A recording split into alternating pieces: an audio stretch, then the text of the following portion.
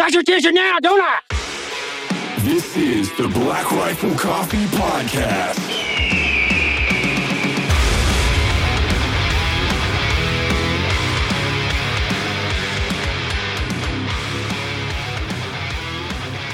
All right, we're here to review Mike's new book. It's called First Blood. I haven't read it before, but I think it's going to be good. What do you think? I actually wrote it in high school and had it made into a movie before I ever got out of high school. Really? People don't realize that. Yeah. Wow. You've been around. Plus, you look a lot different on the back of the... Yeah.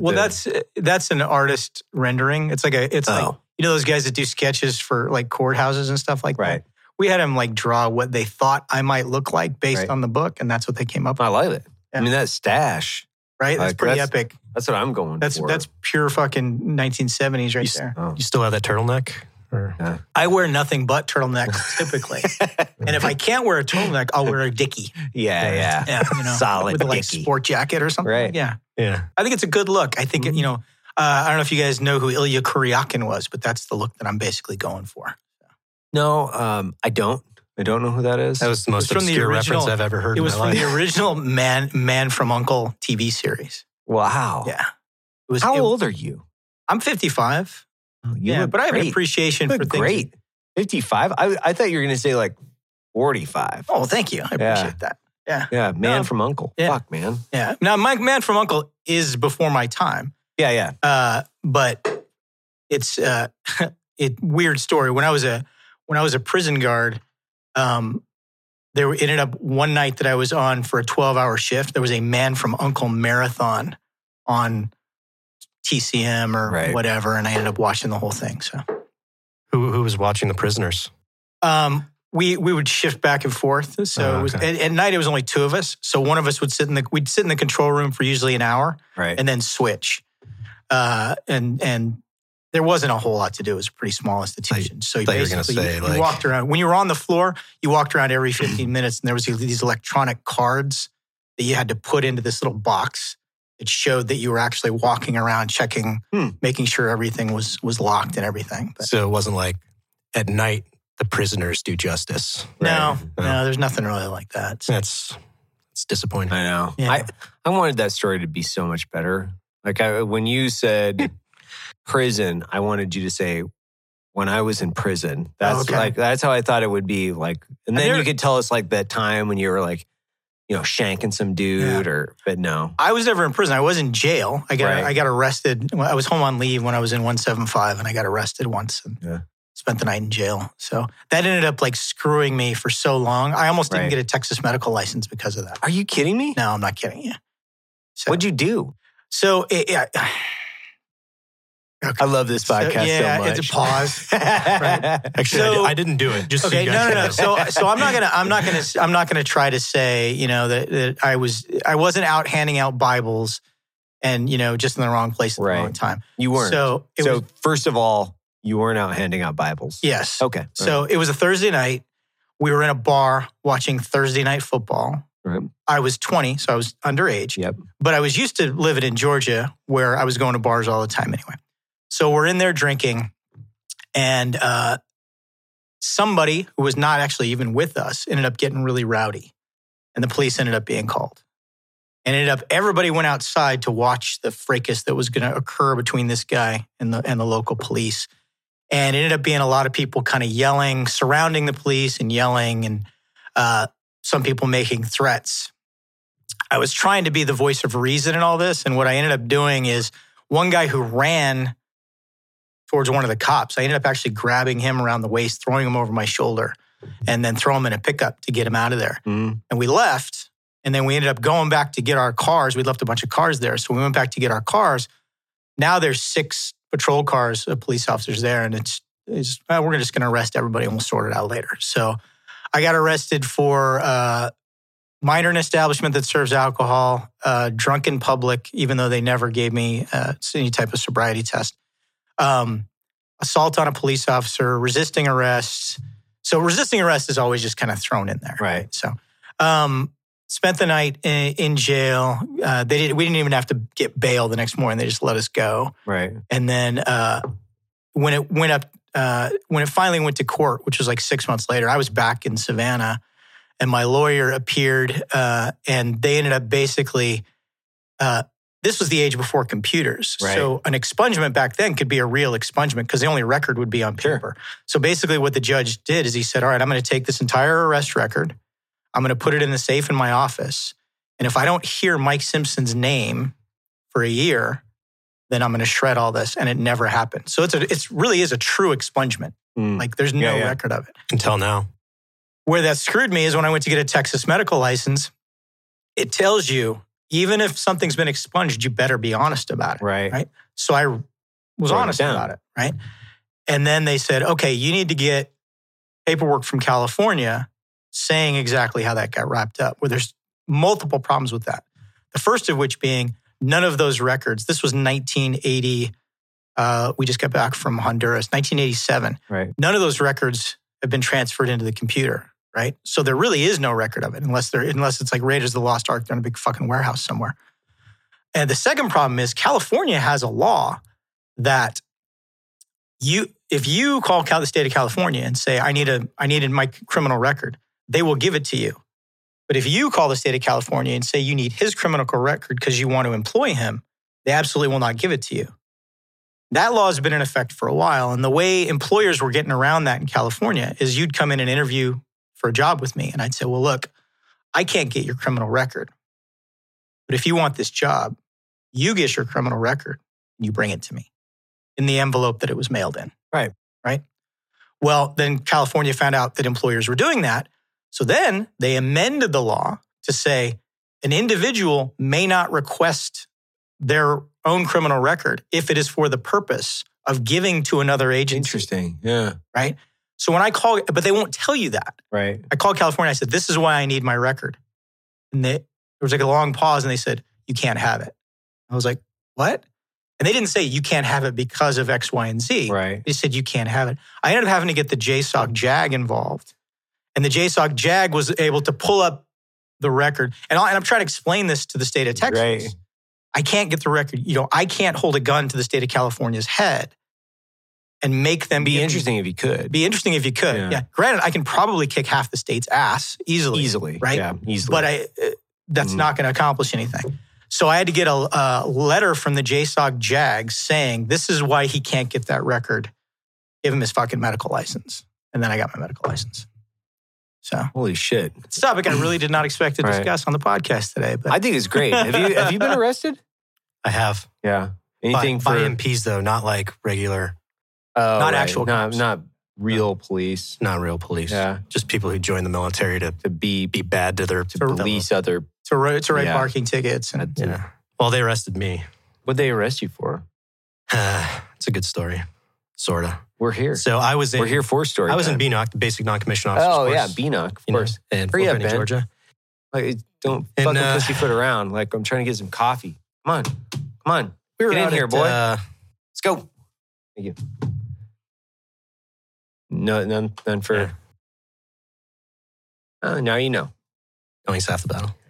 Yeah, so I was out like some weekend, me and all my buddies from BNOC, and I met a young lady who was attending the basic officer leadership course, the second lieutenant. Okay, good.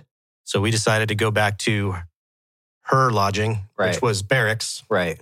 And I snuck past the CQ of that, whatever. Using Ranger ninja skills. Yeah. Right. Basically just like having her open another door and me going in it. Oh, right. And Jason Bourne shit. Usually there's a broom handle involved. A broom handle and a fire exit involved. So that CQ came and approached me and was like, hey, you got to get out of here. And I was like, yeah, fuck you, bud. Right. And took off. I guess I'm out now. I can tell the real story. Sure. Yeah. Yeah, I'm not going to get I just want to interject. That CQ wouldn't have given it, if she wasn't hot, he wouldn't have given a shit. Oh, no, for sure. For sure. Yeah, so he came up to get me out of there and was like, give me your ID card, give me your ID. I was like, fuck you, dude. And at this point, I was like, I should probably leave. Yeah. And I used a little bit of physical force to leave. Jujitsu. Yeah. Ninjutsu. Ninjutsu. That looked like I like that. Akijitsu, Yeah. actually. Yeah. But yeah, I just kind of swam out of him. Right. And then MPs came, figured out who I was, where I was from. They came down and arrested me. And What did they arrest you for? It was battery or something? Oh, I left a part out, so I'm forgetting parts of it. When you took that pipe to his head? As I was leaving, it was the Bolek barracks. So like all these like new second lieutenants, they had this like display in the hallway. Like they had all their kit laid out in like dress such a way. So as I left, I kind of like did some stuff to it. You know, just flipped it around, had some fun with it. Of course. And so it was, they arrested me for theft with the intent to sell of government property. So they basically said, oh, he was trying to steal stuff. I was like, I'm not stealing it. I was just throwing a bunch of shit around because you guys didn't secure your shit over the weekend. Right. But yeah, I spent the night in like basically the Fort Benning drunk tank. And then one of the cadre from BNOC came and picked me up. And I was like, I was in Ranger Battalion at the time. I was like, oh, I'm fucked. Like, I'm going to get kicked out of battalion. I'm going to get kicked out of BNOC. And this guy came down. He's like, hey, what's up, bud? And just like, all right, see you. I was like, is anything going to happen? He's like, no, I don't think so. And nothing happened. Anyway, not a very good story, but that is a good story. That is a good story. She was a very attractive young lady. I don't even remember her name, but I would, if you're out there. Yeah. You're out there. Yeah. You know, missed connection. He's got a A-team looking van. It's quite nice. I like it. Oh, yeah. So, missed connection. You were a young, fresh-faced second lieutenant. Mm-hmm. I was an NCO flinging TA-50. Right. yeah, exactly. She's probably a battalion commander now, you know? Probably. Yeah. Yeah, and like I would love to see you guys get back together. Some fucking romance story of the ages. And if it happened because of this podcast, that would be all the better. Mm-hmm. Yeah, she was great. So, First Blood, this was one of the books that made a lot of sense to me. Because have you read this book? Never read it. Obviously, I've seen the film. Everybody has. It is a book about a psychopath, basically, because it's a big departure from the movie. Yeah. Well, in the book, from what I understand, he deserves to get arrested. Oh yeah. I don't want to ruin it for anybody. Like this is a first edition, and it's not me flexing on the podcast. This is a gift by Tom Davin, my co-CEO. He gave me the first edition, and but what it is a recommendation for everybody out there to read this because it is such a good book, and it's a book about basically a psychopath, but it's very good, and you should read it. But that leads me to my question, because I read this back in the day and I was like, you know what? These Green Berets seem like pretty big badasses. I was highly disappointed later in life, but aren't we all? If we're being honest, weren't we all? Right? We were. What are you guys talking about? What were you? Jericho was in Ranger Battalion. You were in Ranger Battalion. Mm-hmm. I was never there, but. What led you guys? Then you don't know. I don't know. I don't know what it was all about. I can just imagine, like short haircuts and, a lot of hoorahs and stuff, right? 15 minutes early and buffing the floor. Yeah. But what led you guys to join to begin with? And was it like books? Was it movies? Was it a family member? Like, let me hear what you got. So I spent my formative years in a small town called Tehachapi, California. Mm-hmm. Yeah, so blue collar upbringing, right? Hunting coyotes and rabbits, and walking down the middle of town with a .22 rifle over my shoulder. Pickup trucks and keg parties and barns and all that shit, right? That's and kind of a combination of my involvement in sports. Appreciating teamwork, appreciate being a part of something larger than yourself and putting yourself through a physical crucible to be a better version of yourself type thing. This was also the 1980s, so being a patriot had become cool again, right? This was the Reagan era. Right. So my best friend growing up, a guy who was a year older than me, who you may know or know of, a guy by the name of Brian Edwards. He ultimately became the Command Sergeant Major of SF Command. Mm-hmm. Yeah. Brian and I were best friends growing up. He's a year older than me. And right about the time, maybe I was a freshman and he was a sophomore, or maybe even a little bit before that, we started talking about military stuff and watching military movies and learning about stuff and going and talking to the recruiter and figuring out, what airborne units were and what Rangers were and what SF was, and talking even to the Navy recruiter about SEALs and talking to the Marine recruiter about Force Recon. And ultimately, at that time, the Army seemed the biggest fit because the Army was the only branch that would guarantee you at least a shot right off the street, right? If you wanted to be like a shot for what? Like a shot for one of these special operations units, or or yes, you're gonna be an unassigned airborne slot. You could have gone. Are you talking only Ranger Regiment, or they would have given you an SF slot? So the year before I went on delayed entry, you could still do an SF slot. Really? Yeah, and that's what Brian did. They had like an 18 X-ray program. It wasn't called that, but it was essentially what it was, right? And to hear Brian describe it, you had an interesting collective in your class because you would have guys who were literally PFCs who had gone, basic training, airborne school. Now they're at Bragg on Smoke Bomb Hill. You had those guys, and then you had regular Army guys who'd been in the 82nd or somewhere else, right, and had put in paperwork to go. And then you had, even in your class, you had like Vietnam era guys who had either, were on the younger end of the Vietnam spectrum. Right. And had done a little bit of regular Army stuff, or maybe had been to Vietnam, gotten out for a while, and now, again, it's cool to be in the military again, and right. I don't want to do that, so I came back in. They didn't have that when I went to sign up. They decided, okay, we want to go to this. We want more mature guys. It wasn't like the X-ray program ended up being, where it was a more intensive pipeline where they were kind of on top of you to herd you through.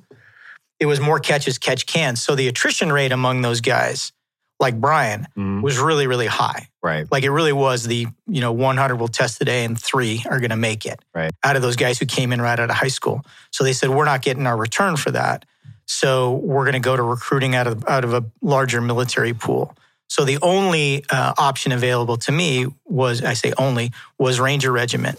But ultimately, that was the absolute best thing for me. So I'm so thankful that was the only option that I had. Because I think if I had gotten the SF option out of the street, off the street right out of high school, I don't think that would have been a good fit for me. I think I needed some maturing.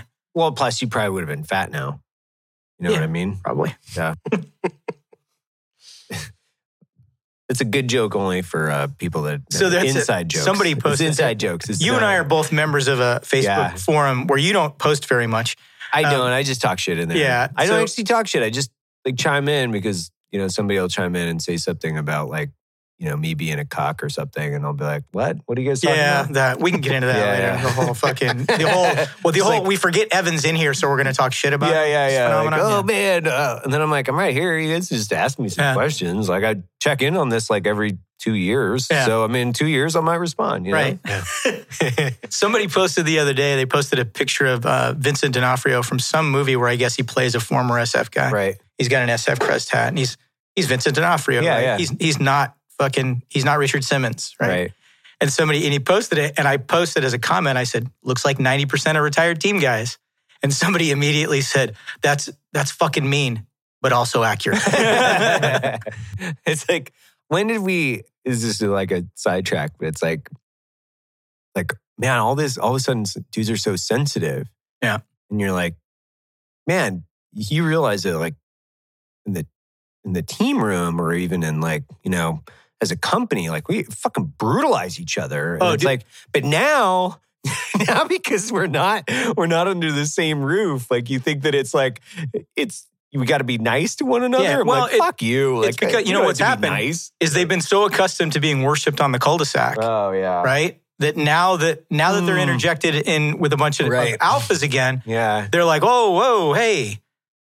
Everybody on the cul-de-sac kisses my ass. Why am I not getting that from you guys? I'm not. I guess essentially we are bagging on our brothers in arms, but I mean, I don't not at all. I love them. Yeah, none of this is with hatred. No. At all. No. I have friends who will specifically call me because they're like, I want you to kind of be mean to me.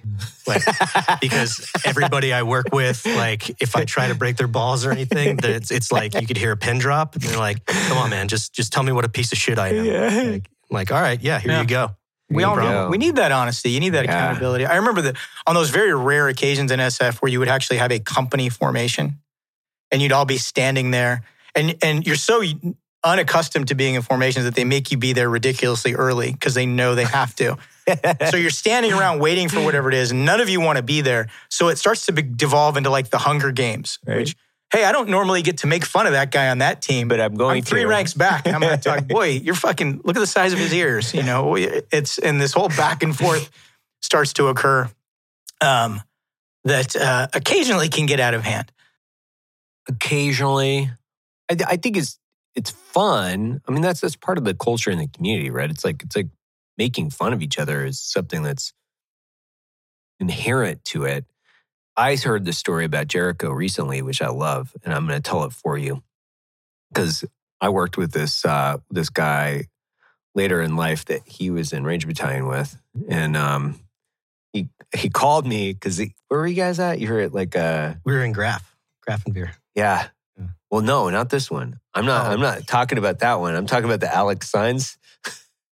Alex Sainz story. Oh my God. I was laughing so hard. So my buddy, we worked at JRS later in life. And were you? I was a RIP TAC. Yeah. Oh, right. Now, RIP then. Yeah. Yeah. And so this, from what Alex told me, and Alex is like 6'2", what do you think? Big dude. He's big. Yeah, he's big. And he's like farm strong kid, right? 6'2", and he's an incredibly like generous, great guy. I would imagine going through, he's probably just a really nice kid. Yeah. That's what I would imagine, because he's always been super nice. So I would imagine that's the way he would act. But he remembers Jericho because he was saying, he told me that there was no way that I was going to pass this course, that he wasn't going to let me under any circumstance, but you can stay if you want. It's just going to be brutal. And he's like, I would get, in his mind, he was like, was getting 2 or 3 times whatever everybody else did. And then he told him, as you guys were going to get the beret ceremony, right? Was that what it was? On the way to graduation. Yeah. On the way to graduation, he's like, hey, you can wear your beret for this, but you're going back to the needs of the Army, and I'm going to take it away from you after this. One last chance to get somebody to quit, man. Yeah. You get it. Yeah. And so Alex is like, fuck, man. Like, I went through this entire thing, and now this dude is telling me I got to give the beret back at the end. And I could hear that he was still hurt by this as a 40-year-old man on the phone. And that's, I took my job seriously, right? Like I had to say, attrition was my mission. Is what I would say. Attrition was my mission. And if I'm going to be able to break you, like you're that mentally weak where you believe that and you're going to quit, like, cool.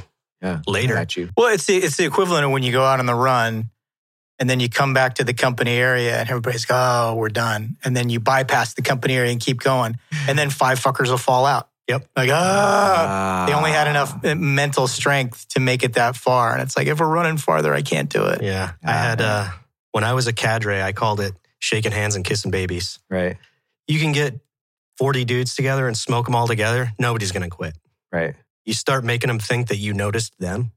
And you're going to get dudes dropped, like, because they're like, oh, I'm just doomed. Doomed. I'm doomed. I might as well just quit, And I learned that, like, when I went, going back to what made you want to join, Yeah, we got to answer that. So my dad was in Ranger Battalion. He's a grenade raider. But back then, it was before the regiment was formed. So the battalions were like, not quite, they were special operations, but they weren't under the SOCOM umbrella. I didn't realize that. So in Grenada, the battalions were not formed? The battalions were formed. There was not a regiment. There wasn't a regiment. Yeah. Okay, so how were the battalions That's why the scrolls were different. Yeah, because I didn't realize that. I know the scroll was like way different. Yeah, it was a very loose affiliation. It's like the scrolls were different. The flash was the same. The heraldry was the same. Yeah. A lot of the SOPs were the same. What was the command structure? Where did they report to? So like 275 fell under I Corps. Mm-hmm. I'm not sure about First Battalion. I don't remember. Yeah. We got regiment stepped in shortly after I got there, so I don't even remember who. So after Grenada, they were like, this is cool. Let's make more of this. Yeah. Right. Well, and during, it's important. So Grenada, because So when Grenada happened and the 82nd came in and relieved him in place, and the Rangers were like, all right, we get back on the plane and we leave. And the ground commanders were like, no, that's not the way it works. You're OPCON to us now. So that was the beginnings. The beginnings of JSOC was kind of already rolling. But that was what really kicked the spurs to everything, not only with JSOC, but also with Ranger Regiment, so that they could say, no, we need to never have a situation where our special operations assets are OPCON to any regular Army, because they were literally going to say, no, you're going to stay here and do what we tell you to do until the ground commander releases you. And they didn't want to be in a situation like that again. So was he in 2nd Battalion? Mm-hmm. How many battalions were there? Back then, there were just 2. There were just 2. There was 1st Battalion, 75th Infantry Airborne was interesting. And then 2nd Battalion, 75th Infantry Airborne. Yeah. This is fucking cool. I didn't realize that. Yeah. So, but going like back then, it was very different. You know, it wasn't, you weren't fenced, like all these things. And my dad was a medic. So like he spent his like 3.5, 4 years in Ranger Battalion and then went to the 82nd, went all over. But always growing up, serving in the Rangers was like his pinnacle. He always looked back on that with the most, like, he loved it. All of his like career-long friends that he made in the Army, they're all Rangers, right? They're all those guys. So I always like looked at that point. I knew I wanted to be in the Army or the military, but I always looked at that point in his career as like, oh. And then my brother's 6 years older than me, graduated high school 5 years before because he's dumb. He failed a grade. He got held back because he was incorrigible. My parents punished him. Anyway, he went in 92. He went to 3rd Ranger Battalion. So I knew I was going to join the military in some way, shape, or form. But my dad really encouraged me, like, hey, just because we're Rangers, like, you don't have to do that. Like, he really wanted me to be a PJ. He really pushed me in that direction because he felt that I would be treated better. My quality of life would be. Does he not like you? Dude, man, that's a bullet I dodged. Yeah, right? Whew, I'm so glad I did that. So he has a favorite son. He wanted you're not it. He wanted a free Sawzall, and he saw that. Where he's like, hey, listen, son, like, listen, like there are hunters and there are gatherers. You look to me like more like a gatherer. You could be a good gatherer. I was a gentle kid, you know. When I see you, I think enabler. Yeah. I see you like being able to parachute, but more like a nurse, you know? Like you're more like a nurse. At the end of the day, like, he did give me some good advice. He was like, he absolutely didn't want me to go in the Army and be a Ranger. But when he would talk, because he was a medic, he'd be like, if you ever do that, just be a grunt, just be an infantry guy. And it's, in hindsight now, I'm like, I was just sour grapes for my dad. He's like, those infantry guys didn't do shit. I had to do their job plus all this extra stuff. Right. You know, and I'm like, that's bullshit, Dad. But, so yeah, I actually, when I joined, I told him I was just going to MEPS to take the ASVAB for the Air Force to have him sign the form. And he went and picked me up from like the recruiting, you know, all the recruiters are like in the same. So he came to pick me up. He's like, what'd you get on the test? I was like, good. I joined the Army with a Ranger contract. He's like, what the fuck? He was pissed for about 20 seconds. And then he like got all, he's like, I'm proud of you. And it was like a good dad moment. That is awesome. Yeah. But that's what led me there. But it wasn't always, it's not like I always knew I was going to go to Ranger Battalion. I looked at, you know, the Navy, and same thing for me. The Army was the only entity that would guarantee you a shot at the title, right? You know, like you couldn't join the Marines with, like, the Marines when I joined wouldn't even guarantee you an MOS. Oh, are you kidding me? No. And that was really common.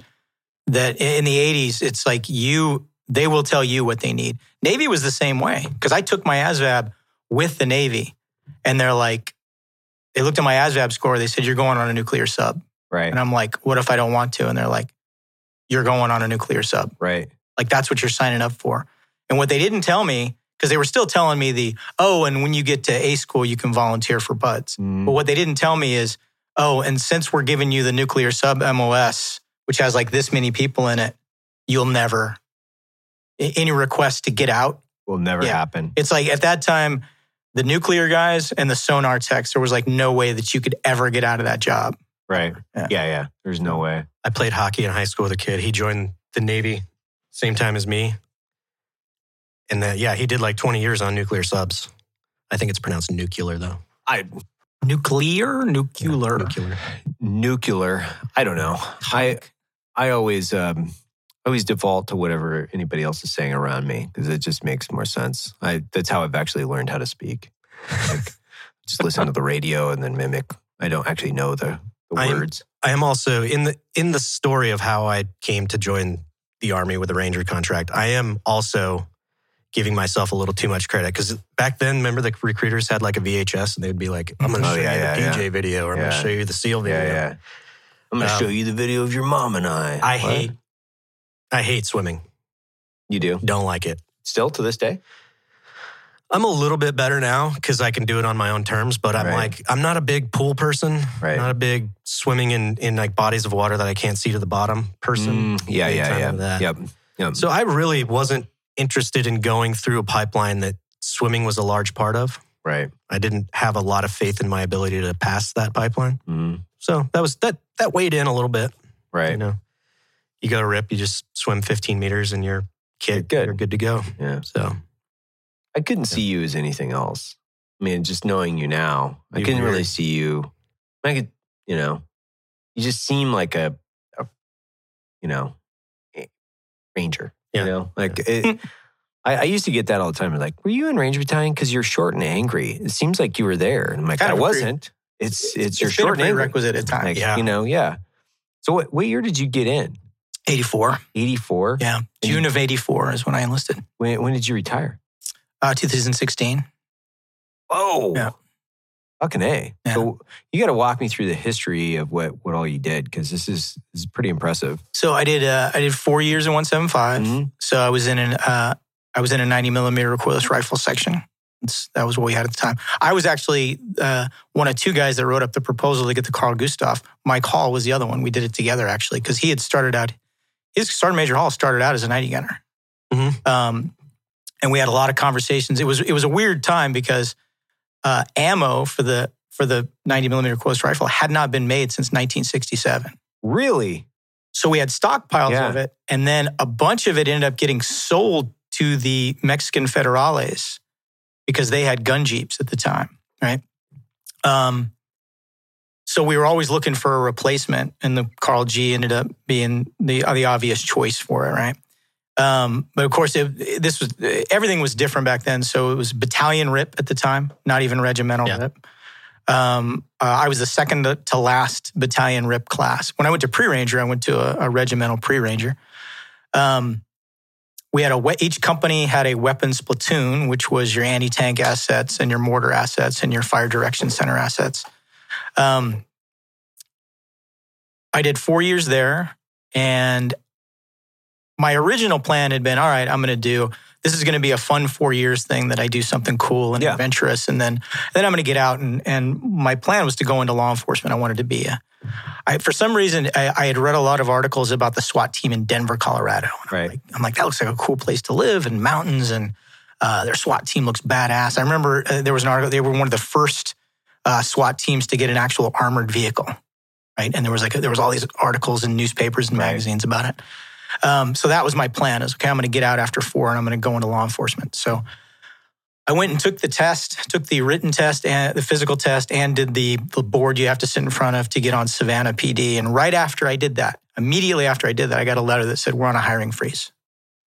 So I ended up moving to Statesboro, Georgia, just down the road. Right. And I said, I'm going to go to college. So I started to take classes at Georgia Southern. I worked as a corrections officer. So I worked as a prison guard at night.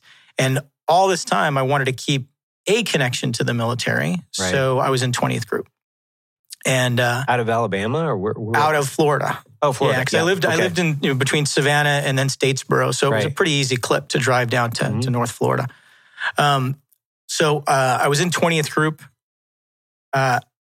wanted to go and do the Q course as soon as possible. It didn't work out that way for a number of reasons I won't get into. But what ended up happening is by the time I got out in 88, by the time Desert Storm happened, I still hadn't been to the Q course. Right. So we mobilized, went to Fort Bragg, and then 2 days later, I was in SFAS with no train up. They said, we're going to get to Fort Bragg.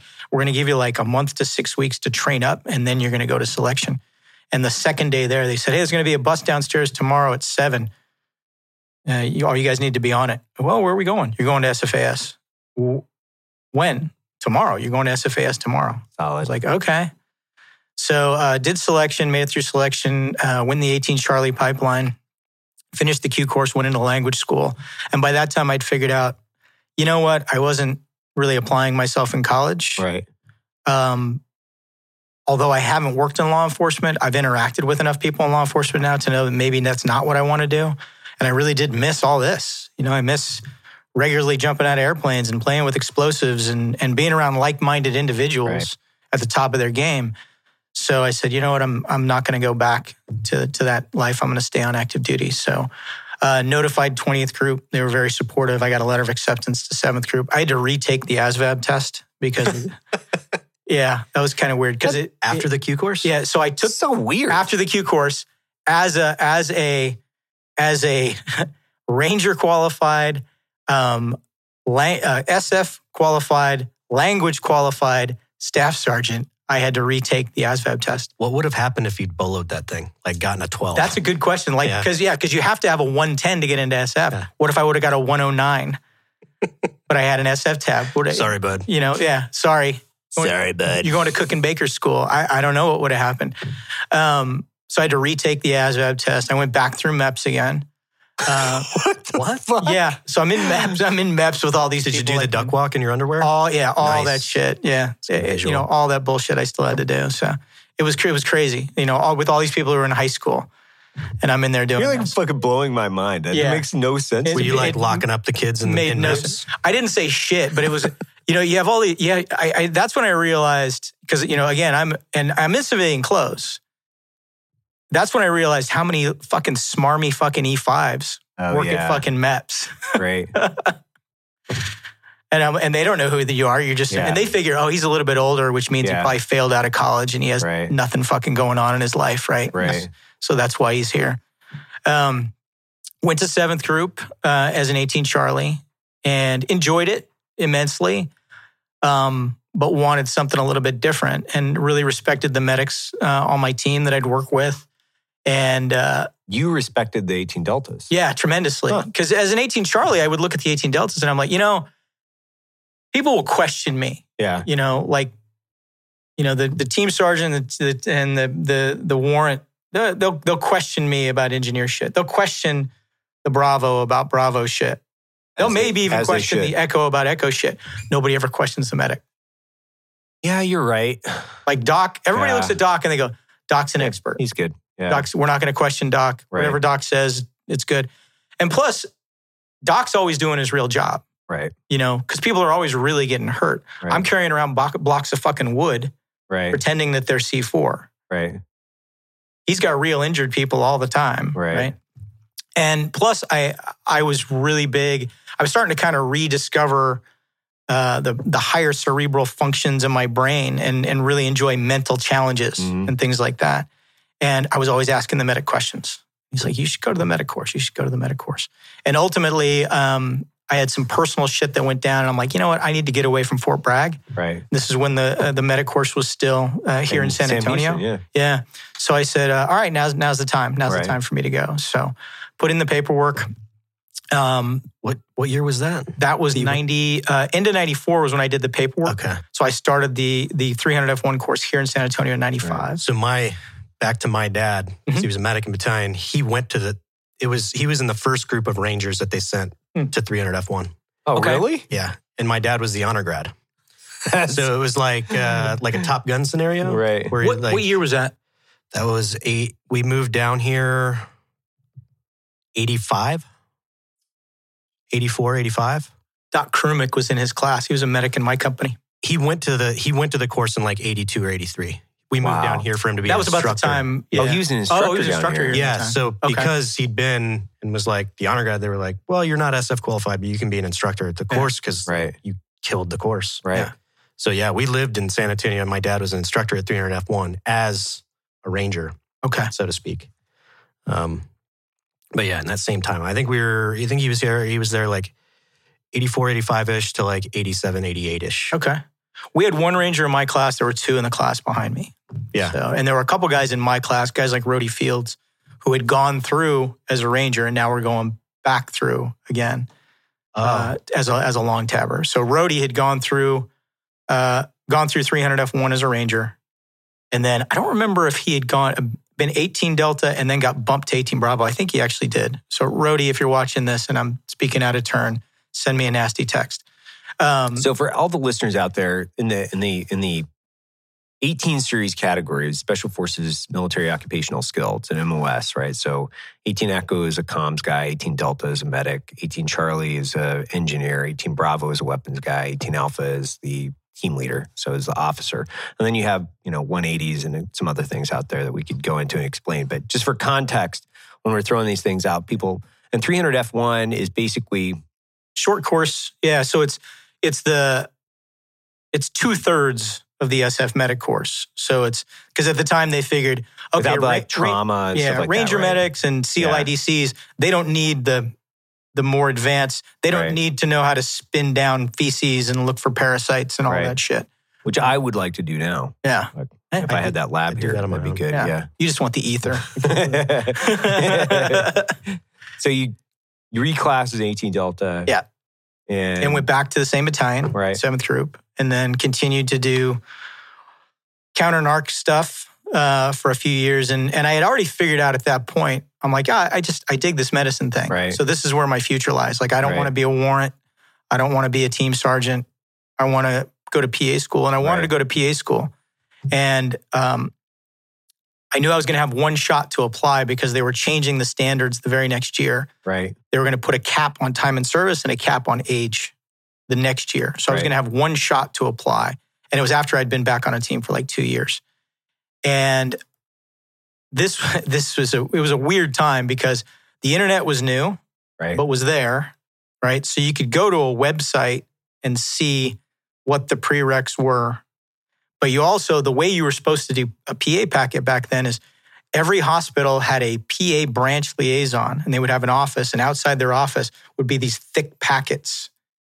And the thing you attach to the door, right? And you would grab one of these packets and you would fill it out with a Skillcraft pen and mail it in, along with your transcripts and everything else. Whoa. Right? We were right on the cusp of everything kind of switching over to internet. And I'm reading the packet and it says you have to have 2 full semesters of anatomy and physiology. Well, I had 1 because I had 1 from the 18 Delta course. Right. So I didn't have 2. So I called the branch and I said, hey, so the website, I don't even think I called it a website then. I said, so the intranet, because that was like a new thing, says that I only need 1.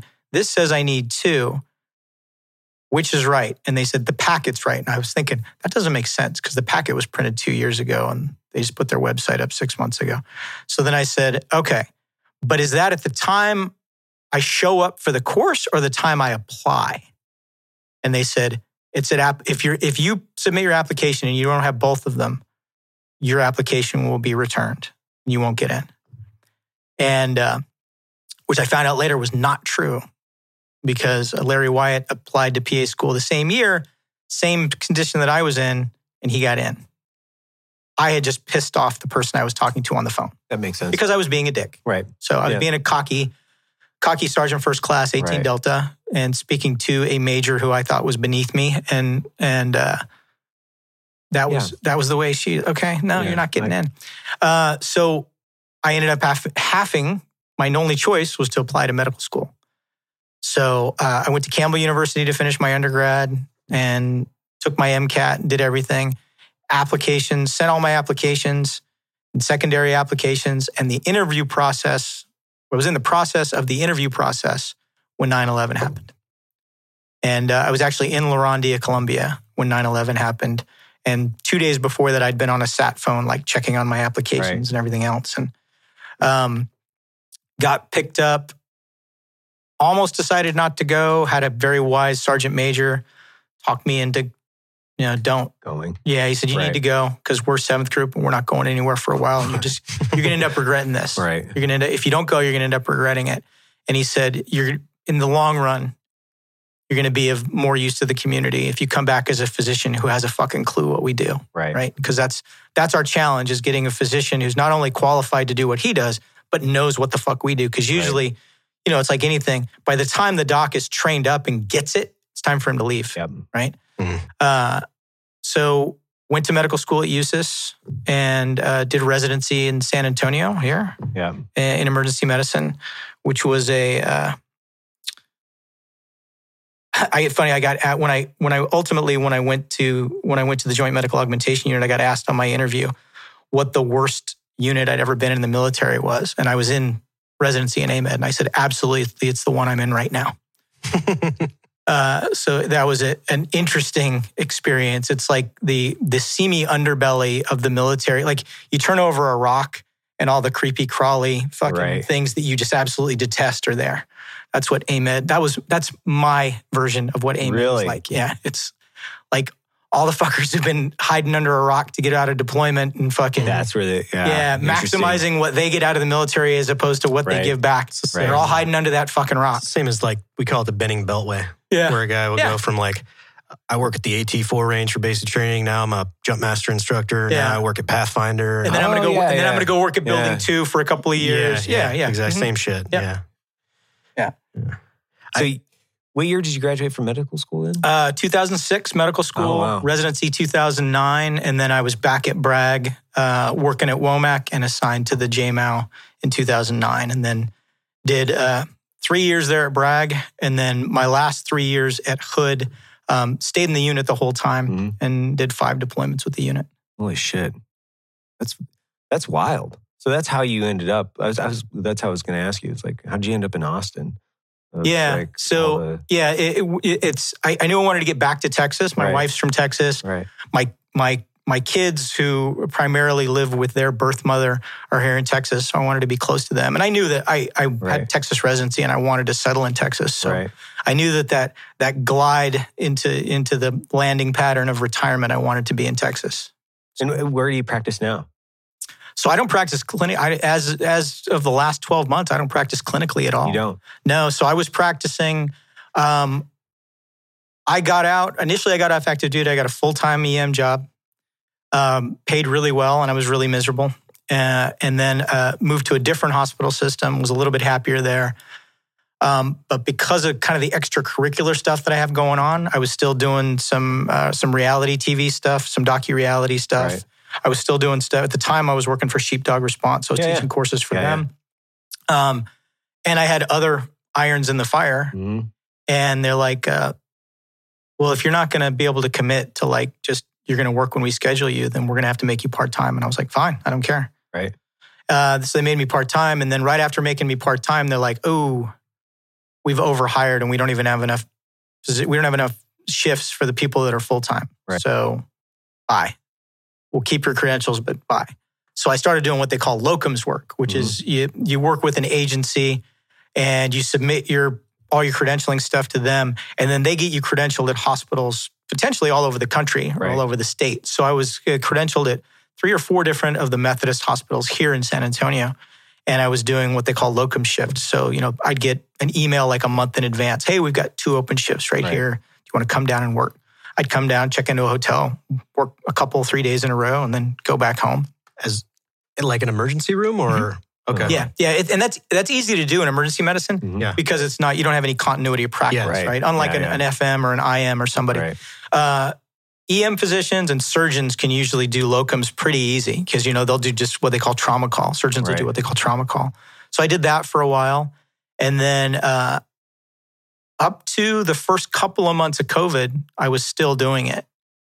And then about month 2, month 3 of COVID, all ER censuses in the country dropped to about 30% of normal because only the people who really should be going to emergency rooms now were going to emergency rooms. Right. Unlike all of the, my shoulder's hurt for 3 years, but I'm just tired of it. Those guys weren't going to the emergency room anymore. So they're like, okay, we don't have shifts, so we got to cut everybody. So obviously locums guys were the first ones to get cut. Right. And then 12 months went by and they notified me and said, hey, you haven't worked a shift in 12 months, so you need to voluntarily pull your credentials. And I've got other things going on, so I don't need it. Right. So, and honestly, I was kind of, there's a lot of burnout in EM. And I was kind of getting to that point anyway, that I was approaching burnout. And I have a little bit of ADHD. I mean, obviously, I changed MOSs and vehicles and living locations so often. I've got a little bit of ADHD, so I was ready for something else. Yeah, but you graduated from medical school. So ADHD, I don't know if, but maybe just it. But to this day, I think between med school and residency and boards and retaking boards, because you have to recertify after 10 years, I have a hard time sitting down and reading anything now. Really? Yeah. Like I just don't. I start to come out of my skin. I don't even read fiction anymore. Yeah. I mean, it's just, the last thing I read was Hickson Gracie's autobiography. Right. I have a hard time reading anything now. It's just, I think I have PTSD from all those years that I spent in books. I have a question. Like, I'm pretty ignorant in terms of like the pipeline to become a doc, like a no-shit provider.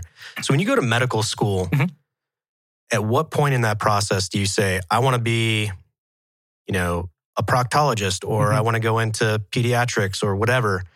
And does that affect what kind of a doc you can become in the Army?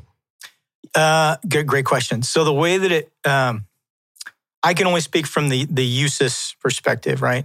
Although, I mean, it's kind of blanket for everybody. So you go into medical school. And USIS is? Uniformed Services University of the Health Sciences. So that's the DOD medical school that they used to try to shut down every 2 years. When I went to medical school, I knew that, that emergency medicine was at the time, number one. That was about 60%. And then a family medicine, about 40%. And then the longer that I was in medical school, by the time I was in fourth year and actually applying to residencies, I was 90-10, right? Mm-hmm. Like I knew I wanted to do emergency medicine because I knew that's where I was going to be able to provide the most good for the community. And it was just a better fit for me personality-wise, right? Again, a little bit because of the ADHD. Right. The idea of having the same patient come in every couple of months and still not listening to me when I'm telling them to lose weight. Right. It was going to just drive me crazy. But in answer to your question, so around third year is when you got to start thinking about it. Right. Fourth year is when you got to start putting in applications for it. But even some people will do what they call transitional intern years, which is basically this vanilla generic intern year where they're not part of. It used to be way back in the day. So if we go back to like 50s, 60s, even 70s, you graduated medical school and then you went and did an intern year, and all intern years were created equal. They were all the same, right? You were an intern, and then while you were an intern year, you applied to a residency in whatever residency that you wanted to do, because they expected that intern year was where you would actually figure that out, right? And it's not that way anymore. So now intern year is combined with residency, and it's all one thing now, right? Unless you do a transitional. In that process, is emergency medicine like, I want to fly F-15's version of the Air Force Academy where everybody wants it, but like, you're probably not going to get that? Or is it? It's continuously EM is the most competitive in the military. Well, okay, I won't say the absolute, like somebody graduates absolute top of their class. Ophthalmology, believe it or not, is probably, in my opinion, one of the hardest specialties to get into. Really? Yeah. Why? So it's everything about being a surgeon. And I mean, just think about how important the eye is and how intricate the eye is. You got to be really on your game to get ophtho. I mean, those are significant. They're always top 10% of med school classes. You're never going to see a bottom third person get ophtho. It's just not going to happen. Right. Surgery is obviously really competitive. Internal medicine and family medicine in military residencies, I don't think they've filled them up, their slots, in a while. So, I mean, I hate to use the term non-competitive, but I mean, when you've got, 30 slots and 28 applicants, or should I say 28 qualified applicants maybe. But EM, we consistently turn away people that apply to EM that are number one picks for other residencies. or that, they won't get into us this year because it's like, God, everybody we had our choice of was top of their class and was just amazing. So you're just going to have to apply next year because you just barely missed it. So you're going to have to go do a transitional year and then hit us up next year. Okay, so you can do that. You can do that. Yeah. Cool. And some people do. And it's when I was chair of emergency medicine at Darnell, I had multiple applicants that had done a transitional year. I like how you just threw that in there. And it's not that big a deal. It's not that big a deal. It wasn't because I was smart. It was because I was an asshole. Literally, that's why I got the job. Is because it basically all of my peers in the department said, we need an asshole to have this job because that needs to be the outward projection. We need somebody that's going to fight other departments. Right. And nobody likes to fight like Mike likes to fight. So we know he will always, they're like, Mike will fight when there's not even a fight. Right. And we want that. We want every time he enters a room and he's talking to other departments for everybody to be on the defensive. Because then that's what's going to protect our people. And that was my leadership philosophy when I had that job. But we consistently would have applicants that had done maybe a transitional year and then gone to do like a utilization tour. So they were working at some, tank unit or artillery unit on Fort Hood, and they had been for a couple of years. Maybe had a deployment under their belt, and now they were applying to get into emergency medicine. So it's always a really competitive specialty. Now that being said, I was middle third of my class. I wasn't. A lot of the reason that I was a competitive applicant was because of my 16 pieces of flare on my uniform. Right. It was, hey, this is a guy who wants to do operational medicine. Right. He's got all these gizzies. And so because of that, he's not the sharpest knife in the drawer. And he didn't do some wazoo research project during medical school. But we're going to give him a few more points, because of what he's already given to the military. Because I had 17 years enlisted when I went to med school. So you weren't tired?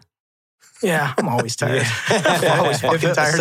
If at my 17-year mark, they would have been like, hey, you have to go to like an 8-day long course on counting, on separating blue and red marbles, I'd have been like, but I think because it was different, right? It was like, this is a new adventure. Like, and it was, I got to, I moved to Bethesda, Maryland, where I lived in Rockville actually, but so new place to live. I'm away from Fort Bragg. I'm living in the nation's capital. It's before you figure out what a fucking cesspool it is. Right. And I'm doing something different. I'm going to school. I'm every morning at 6 a.m. I'm on the train riding into Bethesda in Class B uniform, to go to class. So it was something that was interesting and different for me. So I think the change of scenery had a lot to do with kind of keeping me engaged and interested. Wait, so with Sheepdog, were you teaching their medical portions, obviously? Yeah, we had. So they didn't have any type of medical course when I came on board. And I started, at the time, I called it SOTEC, Spectrum of Tactical Emergency Care. And that's the course that I taught, which is basically my version of TCCC. Right. I changed, instead of the March mnemonic, which there's absolutely nothing wrong with, I changed it to what I called the React 911 mnemonic, which was the one that I used because I thought it was a little bit more tailored to civilian use. And I taught it a little bit more civilian-based. And I taught it as a 2.5-day course. Ultimately, I left to go do other things and left on great terms, still loved Tim and loved Sheepdog and everything that they represent and what they do. And Matt Smith took over and is teaching what they call their tactical trauma response course, I believe is what they call it. Well, and here's it's a shift in topic, which is, from your perspective, one of the things that we constantly talk about are the psychology, not only the mental health, but the physical health of we'll call it the especially the GWAT guys. Like as they start to age, we kind of have these same kind of problems, right? Yeah. Which is like low T, difficulty sleeping. Yeah. Secondary TBI, CTE effects. Yeah. So when you're talking to guys out there in the community, do you find that these are they're kind of standard problems that guys are facing as they get a little bit older? Yeah. And then what have you seen? What are those? And then tell us about, some of the things that guys can do in order to help with those things. So low T. So we have an epidemic of low T societally. Like, what do you think that's from? Because I think diet drives a lot of it. Diet. I think processed food, not getting enough healthy protein. Mm-hmm. I'm not going to get into the whole argument about soy and whatever. Yeah. It's we're getting more and more and more into processed food. Right. Number one, if you think about the amount, so I never sat down when I was growing up. I never sat down to a meal that there wasn't a cold glass of milk right there. Right. So, other things. So another epidemic that we have, vitamin D deficiency, because people aren't drinking milk. Right. Osteopenia, osteoporosis. What's osteopenia? So it's the early stage of osteoporosis. Okay. So basically your bones aren't calcified enough. So we're seeing that, which predominantly was a disease that you thought of the 90-pound female smoker who didn't do a lot of axial loading, so she wasn't remodeling her skeleton all the time, right? Now it's a problem among men too. I mean, I've seen a lot of fractures in younger people, and you look at their x-rays and it's like their bones just don't even look as calcified as like mine or yours would next to it. Their bone density is not. Their bone density is not the same. And I think, again, it's vitamin D deficiency. It's not getting the calcium in their diet. And I don't think people are getting enough healthy protein. Right. Also, I think we're doing a lot of things. So 60% of adults are sleep deprived. Mm-hmm. That's a huge factor. That cannot be overstated in its impact on testosterone. So that undoubtedly, even in somebody who's eating a healthy diet, maybe working out, if they're not sleeping right, their cortisol is up, their testosterone is down. I mean, it is what it is. My life. Screen time. Yeah. I think we're going to find out over time that screen time plays a part in that, just because, everything that you're doing on that screen is the reason we're addicted to those screens is a lot of it has to do with dopamine hit, right? Yep. So I get a like. I get 500 likes on my post. That's a dopamine hit, right? So you're getting all these dopamine hits and everything else, but you're also, because of the light wavelength and everything else, what are you doing to the neurohormonal access in your brain? So that's impacting it as well. So it's multi, I can't pin it down to one single thing. Right. So societally, we already have the problem. Right. Now you look at our population, you look at GWOT vets. Now we're going to compound that even more. We were all in a reverse cycle when we were deployed. Okay. That takes a huge toll on the hormonal axis over time, right? So that's going to fuck up your testosterone. Now, add TBI and CTE to that. Right. That's another big hit to your testosterone. Okay. Now add to that you were in a high testosterone job and did a lot of high testosterone stuff, and you're a little bit more sensitive to even a minute decrease in your testosterone because you're used to living at this level. Right. So maybe now you even just go to average level or average for your age.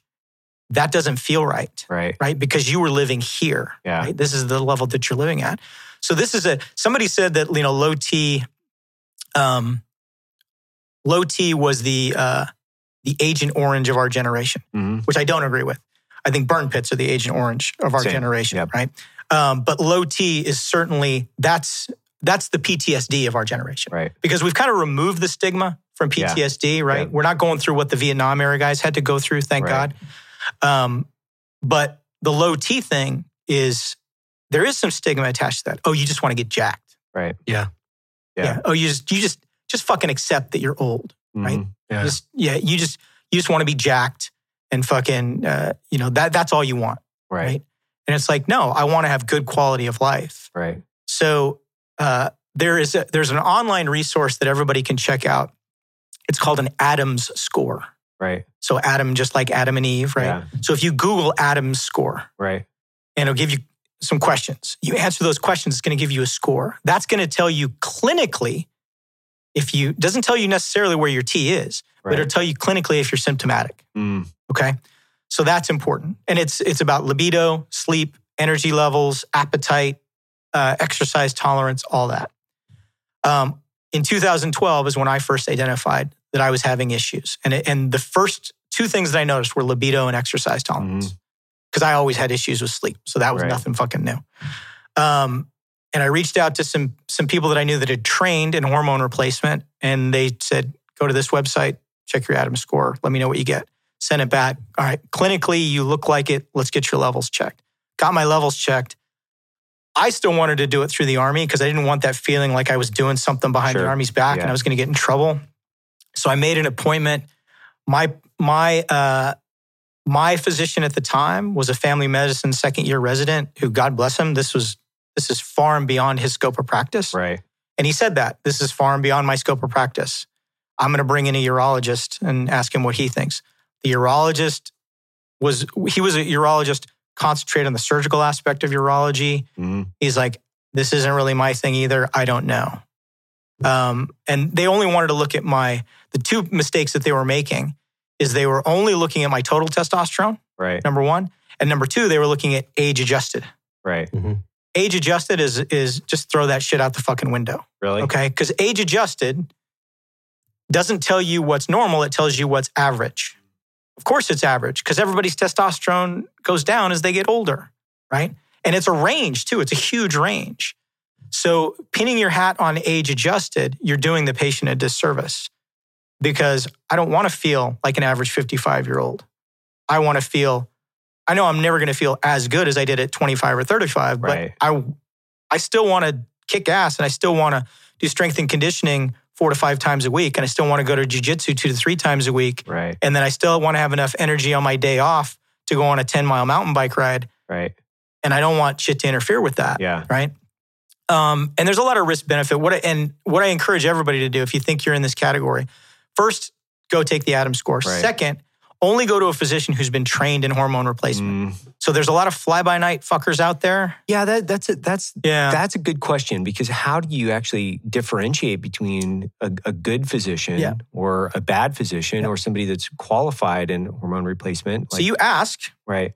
And the length of their answer is inversely proportionate to the validity of their answer. Got it. So if I ask you, what's your training in hormone replacement? Right.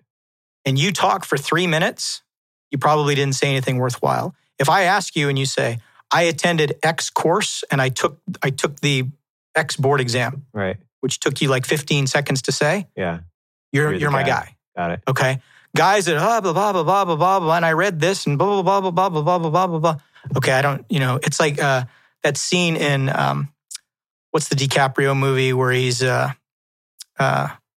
spy. He's working with that one Middle Eastern intelligence agency. And he goes, do you know this man? Yeah. And he goes, no. And he goes, if your answer had been any longer than one word, it would have been suspect. Right? I would have known that you were just making shit up. Yeah. So, and that's how I feel about a lot of the people that are doing this. And they're not doing the tests that you should do. Mm-hmm. There's a lot of things you have to test. If you came to me, and I know more than most physicians about hormone replacement, but I won't do it. Because I haven't attended a formal training block, right? And I haven't taken a board exam on it. I was going to do that 2 years ago, and COVID torpedoed it. So I still plan on doing that at some point because it's a practice that I want to do because I think it's important. But if you came to me, and I was like your last hope, like you got to help me, you got to help at least get me started on this. I would run a battery of tests. I would check your thyroid. I would check your cortisol levels. I would check your standard blood work, check your electrolytes, because there might be something else there. And people have been misdiagnosed and unscrupulous physicians. So we were talking about the online forum with a bunch of SF guys, right?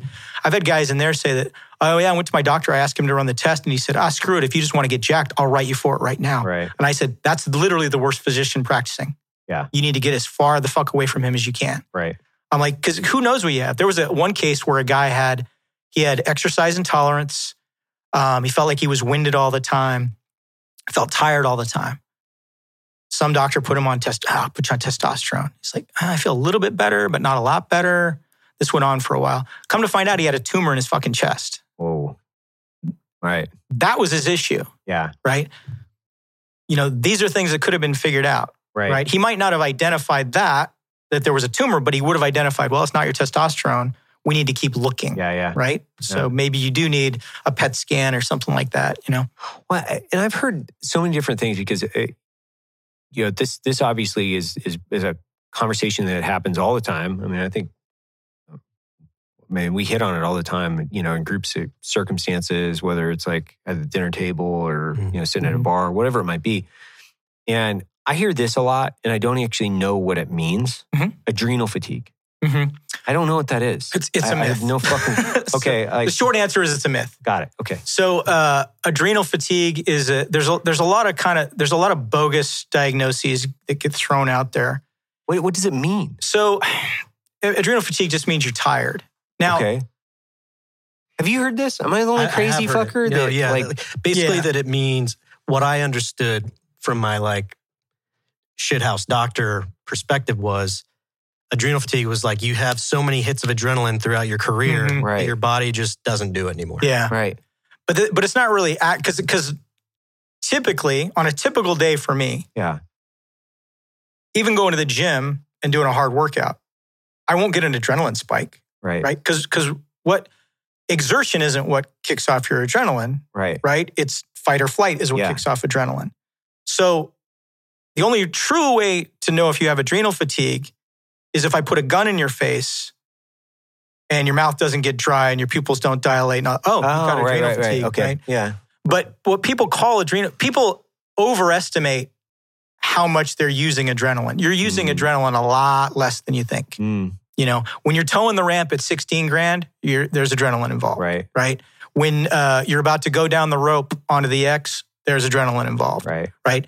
Tire flipping, no adrenaline. Right.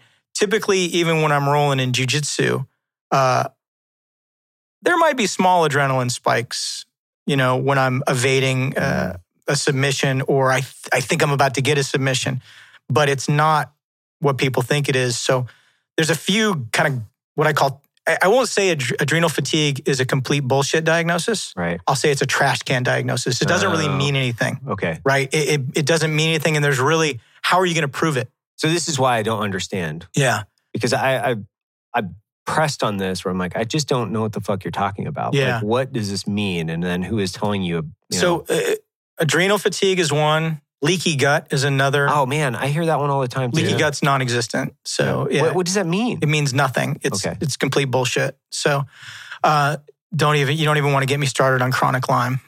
Right. So I've had Lyme. Yeah. So people get Lyme disease, and I'll get hate mail for this. So people get Lyme disease. Yep. Some people have permanent damage from it. Right. Right. And you get what's called sequelae of Lyme. Right. So you might continue to have some numbness in your fingertips or, some weird thing. Yeah.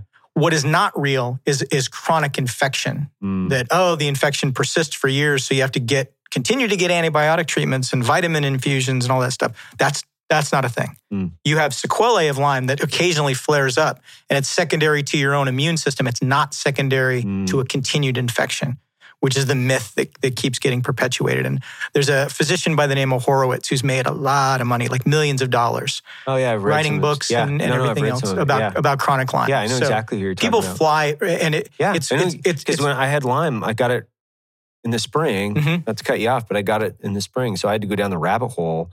Well, first I had to request the test. I was like, well, I have this, bullseye rash. Yeah, the bullseye rash in the middle of my stomach. And then I got a bunch of blood work done. And they're like, well, you're very allergic to red meat. So I got the Lone Star tick that it's just alpha gal, which is the variant that actually gives you allergic reaction to red meat or meat. So I was off red meat for 8 months. And then I took a round of antibiotics, but I was still allergic. So I'd go back and get another. So I just cleared it last month. Yeah. So a lot of times what happens when you get those multiple rounds of antibiotics is it's not that you're getting the antibiotic and it's killing organisms. Almost all antibiotics have a secondary anti-inflammatory effect. So what you're really getting the benefit of is the anti-inflammatory effect. Interesting. Yeah. In most cases. Right. In most cases. Right. Now, am I going to say that like everybody completely eradicates the infection with one run of antibiotics and they might not need another one and it might not be a prolonged course like yours was? No, I'm absolutely not saying that. And I know people, I know a professional fighter in the UFC who has chronic sequelae of Lyme. I won't say he has chronic Lyme, because I know that he still has, instances where when his body gets susceptible, he'll have flares. Right. But it's funny because there's a whole rabbit hole on chronic Lyme you can get into. Oh my gosh. And what's really funny is they say, well, the medical establishment is hiding this. And it's like, if you look at how much the doctors who are saying it's real are making, right? Why would we hide it? Right. That's a fucking cash cow. Yeah. Horowitz built his beach house on that shit, right? We can make a lot of money from that. So why would, if by all means, if we were who you think we are, we would be saying everybody's got it. And the part of the problem is too, is the tests that they give have an overwhelming number of false positives. Oh, interesting. Yeah. So you can give the Lyme test to somebody who's never even been in a tick endemic region. Right. And they might show up positive on the test. I've heard that. Yeah. I've heard that from a number of people going, Yeah. Because I've been dealing with this for these guys who call themselves Lyme literate physicians. Right. This is what they'll tell you. Okay. So if clinically it looks like you have it, so same as the Adams score, they'll go, if clinically it looks like you have it, you have it. Or if the test is positive, you have it. Mm-hmm. We don't need both of those things.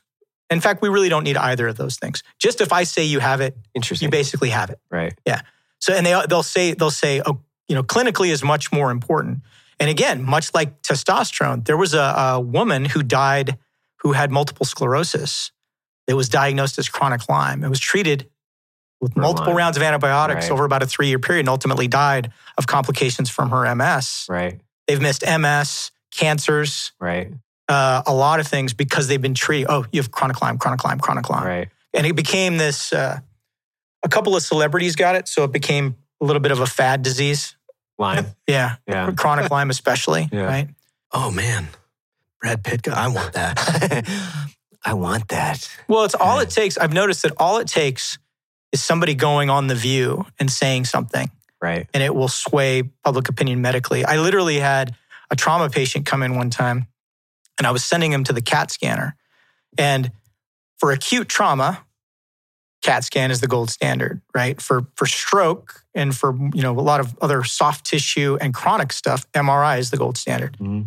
So we're doing what we always do, CT head to toe, with PO and IV contrast, boom.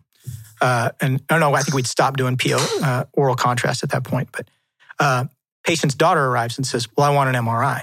And I said, well, there's MRI machines not even being manned this time of night. Right. Like there's no indication for an MRI. Well, an MRI is better than a CT. Looks me in the eye and says, an MRI is better than a CT. And I said, what do you mean? That's like saying a pizza is better than a steak. Right. Or that's like saying cheesecake is better than a ripe tomato. I don't know what that means. Like they're kind of in the same ballpark, but they don't really do the same thing. And right. And finally, after this back and forth, I'm like, why are you so convinced that the MRI is better? And she said, well, I saw it on The View. Yeah.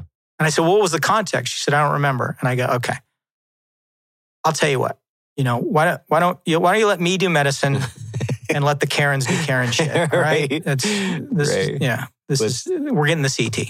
Yeah. So there's, the adrenal fatigue. I've heard that one a lot. Yeah. Leaky gut. I've heard that one a lot. Yeah. My big thing that is uniform across the board, and we were having this debate the other night, which was sleep. Mm-hmm. And one of my buddies who's never in the military, he was at the dinner table with us, and we were talking about sleep. All of us are like, we all have very similar backgrounds. We're all about the same age. Then he was the same age. He's like, guys, I don't think this is like an actual military thing. I think it's an age and male thing. Because he's like, I can't fucking sleep either. Mm-hmm. We're all the same age. And he's like, I don't think it's a military thing. I think it's like, I can't sleep either. I'm like up in 6 hours, ready to go. He's like, I think it's just like the stress of male life in America. Like when you have a family, it depends on you. You're paying mortgages. You're going to work every day. You're in the cycle of life. Yeah. So that's more of my question is, do you think that it's more acute in our community, or do you think it's also just compounded by, the external variables of our history, or do you think it's just male aging? Yeah, I think it's all the above. All the above. Yeah, it's all compounded on it. And you mentioned sleep. There's a whole chapter in my book on sleep because of how important. And that's right. Your book, which I think is important for us to talk about, which is what's the name of your book and where Honed. can people buy it? Yeah, the name of the book is Honed: Finding Your Edge as a Man Over 40. Yep. Did you read it? No. Okay, but you sent it to me. I sent it to you. It's on my desk, much like the 12 other books that are on That's my desk. okay, man. Yeah. I know you get a lot of them, so I'm not. No. Yeah. There's like 3 books that are sitting on my desk that I have to read. They're all from SF guys. Yeah. Like, it's no offense to the other guys that send me books, but like I front load the SF guys as far as their books. But just like you, to be completely transparent, my life of reading is basically. It doesn't exist. If it's not on Audible, it doesn't get done. Because, and my book won't be on Audible for probably another 6 to 8 months. Well, good. Yeah, when it comes out, then I'll be sure to do it. I'm gonna crush it when. Yeah, when I gotta get the thing is it's gonna cost me. I have to pay an upfront fee to do it, and then I got to go out to a sound studio in California to do the read, and so. Really? Why do you have to go to a sound studio in California? Because so Scribe Media, who's who I used to publish, so plug for Scribe Media, fucking amazing organization. Right. They have a contract with us, very specific. They said you can, if you want to find a local person and do it, that's fine. Right. But if I do it there, the editor's in the same room with me, so they already know it's going to be a lot easier that way. So I want to do it that way and get it done. But I need a little bit of this, and I need little bit of this. Right. To go do it, but are you doing it? Are you? I'm going to read it. Yeah, okay. Yeah, I'm going to go ahead and read it. You have a good voice for that. That's what I was going to say. I mean, you have a good voice. I podcast and people listen to my podcast, so I'm kind of used to talking into a microphone anyway. And I think people are used to listening to me on their drive. So I think, and plus I have a lot of first person stories in there that it wouldn't make sense if somebody else was reading them. So.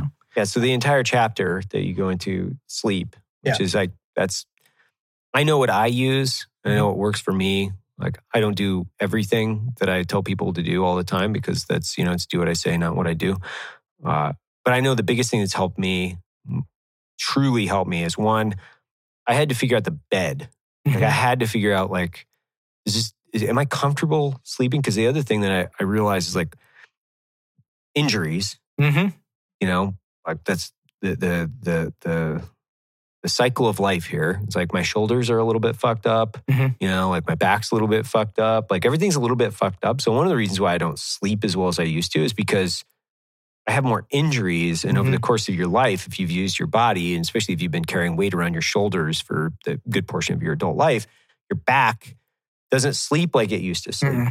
And so I had to figure out the right bed to sleep in. The other thing is I get hot as fuck. Yeah, not like sweating, but I can't use one of those memory foam beds because that thing, like, and everybody, I don't think this is just like a hormone issue. I think it's just like, man, if you sleep hot, which I always have, I think you guys probably remember if you're in a shipping container overseas, like, dude, I'd put that fucking AC unit on, like, if there was like a subarctic level, it was like, put that thing on subarctic, get it as cold as I could get it in there. And it's like blackout dark. And you'd sleep like the fucking dead, like the dead.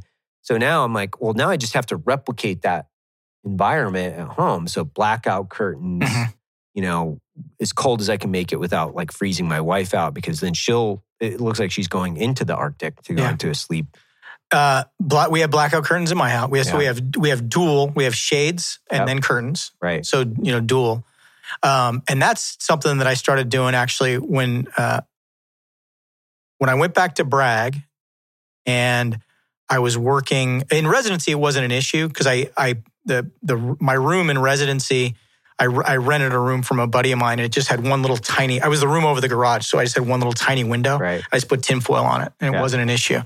When I got back to Bragg, I was living in an apartment right under a street lamp, and it had the regular, Venetian blind type things. So I got blackout. I got the ones, the self-adhesive blackouts. Oh yeah. Put them over, and then put curtains on top of that. So dual blackouts has been a thing for me for a while, and we put them in our bedroom here. Also have a white noise machine. I talk about this in the chapter that 65 degrees is really kind of an ideal sleep temperature. Right. During snowpocalypse, our power was out for a day and a half, and our bedroom temperature actually went down to 65, and I got some of the best sleep ever. My wife thought we were going to freeze to death. And I'm like, it's 65. This is 65. Ideal sleep temperature. This is perfect. Yeah. Same thing with a mattress. So we have a Sleep Number bed. We got the highest end. Same. You know, here's the thing. Yeah. Guys will put all this money into their guns, into their car, and it's all this other bullshit. Okay. You spend a third of your life in that fucking bed. Same. And it dictates the whole rest of your goddamn day. You do not need to be trying to save money on low thread count sheets and your shitty mattress and all that other stuff. Yeah. And you need to be changed every 5 to 10 years. Realistically, you need to be changing that mattress. So a good mattress, good sleep. And that's the biggest thing, you know, to these guys that are having all the symptoms that I described in low T, start with your sleep. Right. If you start with your sleep, it could correct itself, right? Because here's the deal is when you're not sleeping. So your body says, we're not sleeping. Are we in some kind of weird pre-extinction migration? Is that why we're not sleeping? I don't know. Right. But hey, maybe it's not a good time to procreate. Right. So cortisol is going to go up because I need it to stay awake because I'm not sleeping enough. Yep. Testosterone is going to go down. Libido is going to go down because we don't need testosterone is an anabolic hormone, right? Well, we're in survival mode, so I'm not going to be building muscle during this time. Right. I don't need a high libido because we don't want to procreate because it feels like we're in some kind of weird extinction event. Right. That's the only way that your body can determine that. Yeah. Right? Not determine, but interpret that data. Right. Is like something weird's going on. Yeah. It's not a good time for us right now in our life. So if you tell your body it is a good time for us, and I'm going to show you because I'm going to get enough sleep and I'm going to clean up my diet and do all this other stuff. But sleep to me, and that's why I put that chapter very, very early in the book, because I knew if I put it at the end of the book, people would read, okay, I need to eat so much protein. I need to do this many deadlifts. I need to go to jiu-jitsu. All right, fuck sleep chapter. I'm moving on, right? Because everybody's too impatient to read the sleep chapter. And like getting good sleep is not sexy. You can't sexy. You can't post about what a rad night's sleep you have. I want to every time I get a good night's sleep where I'm like, dude, that's 7.5 hours. Like I want to post out like my PR. Yeah. Like, I want to post out like my deadlift PR. With the sleep number, you can. You know, so it gives you your sleep IQ every morning. Hey, look what I did. You know, posted my MyZone workout from yesterday. Here's my sleep number from last night. My sleep IQ. And the thing is you know, people need to turn off devices. There's so much about sleep hygiene. Is go to bed earlier. Turn off your devices. Don't eat late. Don't drink a lot late.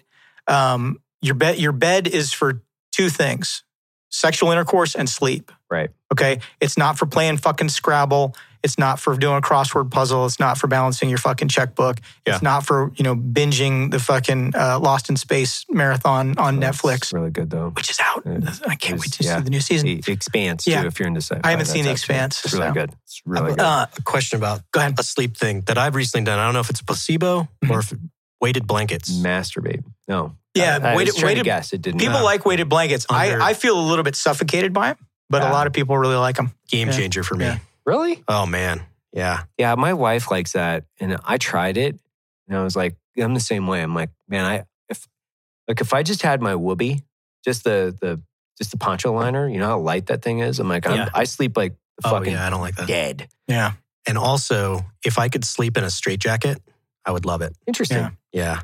So I have a pillow that I hug into my chest because otherwise I will fold my arms up and my hands go to sleep. And I've got nerve damage in both of my arms that's exacerbated if I do that. Yeah, I do the same thing. Yeah. I've never heard that from anybody else. Yeah, I'll take a pillow and put it on my stomach and just do this because my hands will go to sleep depending on where they are. So I'll just and I've had the EMG test done and I've got legit fucking nerve damage. From what? So everybody knows about your carpal tunnels. They're here, right? You also have what's called the cubital tunnels, which are here, right? Right. So I've got cubital tunnel impingement, and it's a combination of years of sleeping like that, and doing things like firing in the prone, and continued vibrations. So my cubital tunnels are narrowed, so it impinges on the nerve. So it doesn't take a lot of stretch or pressure to just impinge that completely. And then these fingers will go numb. I'll wake up in the night and these fingers are numb. So that's why I put the pillow on my chest so I can't do that. So I can't get my arms all the way up under me. That's just a modification that I have to make. Some of the best sleep I get is flying on. I love to tuck my arms into the seatbelt. and then put it between my legs. That's the best. That's why I'm like, I wish do you have a burlap sack over your head for the effect? When I was in the box this year, I got great rack. Oh, so did I. When everybody's like, they're checking for claustrophobia when they put you in the little tiny boxes at SEER, and I'm small enough where you just like wedge your. Yeah. I remember this so well because I was like wedging my knees in there and then like resting my back, and then I fucking slept so well. And then one of my buddies was in the box, like right next to me, and he woke me up because he was like, "I gotta get the fuck out of here!" And he like boom, boom, boom, and then the box opens up, and I was like, "Man, it sucks to be that guy." I remember feeling guilty because like same. I don't know who was next to me, but I heard he was not having a good time. Yeah, he was like, me. I was like weird, sleepy. I was like, "This is great." I sat cross-legged, and of course, and your hands are flex cuffed. So what I figured out is I would put my elbows into my knees and my forehead on my hands like this. Oh, and I could sleep. Yeah, and it was really comfortable. And I would sleep. I was at the perfect depth of sleep that when I could hear them, they come around and do their checks. Yeah. And when I could hear the other doors, slots opening, I would sit all the way up straight so that I wasn't sleeping, when they came around to check on me. Not sleeping. Yeah. Now I think mainly what I try to do is like the things, and I'm sure there's a lot of data behind this, but it's like if I get 7.5 hours of sleep, I feel like might as well have 3 cups of coffee. Like I feel like so refreshed and available to like work and process information, and my brain is way more organized. If I'm below 7 hours, there's a huge distinct difference in performance. And I notice it right away because I like to work early in the morning. I like to knock out basically a huge amount of my organizational thought, like right away in the morning. Have a first cup of coffee and then do it. But the other thing I've noticed is squats. Like if I do like weighted, anything weighted, it doesn't have to be a lot. It could be like 135 pounds and just do like, 5 sets of 10. Just good form-based squats with weight. It's a life changer for me. If I do that a couple days a week, I feel like I can sleep better. I feel like I'm more intellectually, available to conquer different things. And it's interesting because I had like some like IT band thing going on for like 2 weeks or whatever before it went back down and I was back to doing squats. And I felt kind of dirty and like just kind of trashed, and I don't feel that good. Like I'll go for a run and I like to get, sunlight, do a half hour, 45 minutes or whatever. But nothing makes me feel like just doing squats 3 days a week, 2 to 3 days a week. I don't know what it is, but that's why I'm asking you. Squats is a great exercise. Squats is one of the best exercises you can do. It's a whole. We think of it as a leg exercise, and it's not. It's a whole body exercise. Right. So it's working your entire chain. It's working your core. All right. It's working stabilization muscles. Not just. It's a strength exercise. It's also a power exercise. Right. It ends up being a muscular endurance exercise as well. Right. Because if you look at your heart rate tracing when you're doing squats, it's getting up there. Yeah, it is. Right. Because there's a huge oxygen demand that has to be met. So your body is having to compensate for that as well.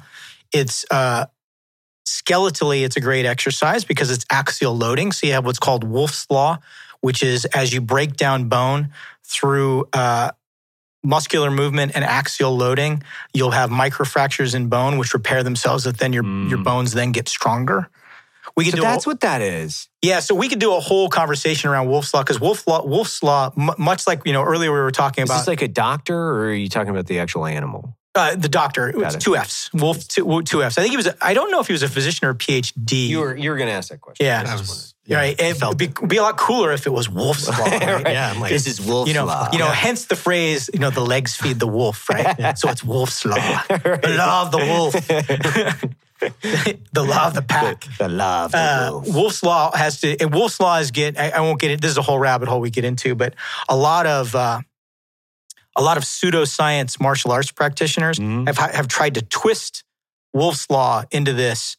Oh, I need to be continually breaking my knuckles to get them to remodel. Right. That's not how Wolff's Law works. Right. Yeah. So Wolff's Law, there's never been any evidence that that's flawed for a number of reasons, not the least of which is, you see these guys they have all these big calluses and bony deposits on their knuckles. Right. So all that is arthritis. Right. Right. Because the knuckles are for punching when they're like this, but they're for doing stuff when they're like this. Right. So that deposit is going to get in the way. Yeah. That's going to be an issue. The other reason that it's bullshit and it doesn't do anything as far as protecting your hands for punching is that's not where the fractures occur. The fractures occur here. Okay? They occur in the long bones of your hand. Right. Right? So this is the equivalent of if I take a plastic drinking straw and then I dip the end in cement. And so the end is really nice and hard, but then I hit something really hard with that drinking straw, the drinking straw is still going to collapse. Right. Because I haven't done anything to make the tensile strength of the shaft any stronger. Right.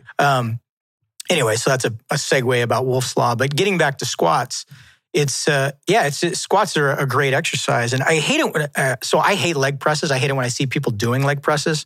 I always say, you mean like the slide? They're sitting in the thing. Sitting in the chair. Yeah, I don't So understand more that. bad things happen when people do leg presses because you end up lifting way more, loading yourself way more than you should. Right. Right. Because I think I can only squat 275, 285 maybe. Right. I could probably leg press. I can deadlift 305, so I could probably leg press for something. Yeah. Right.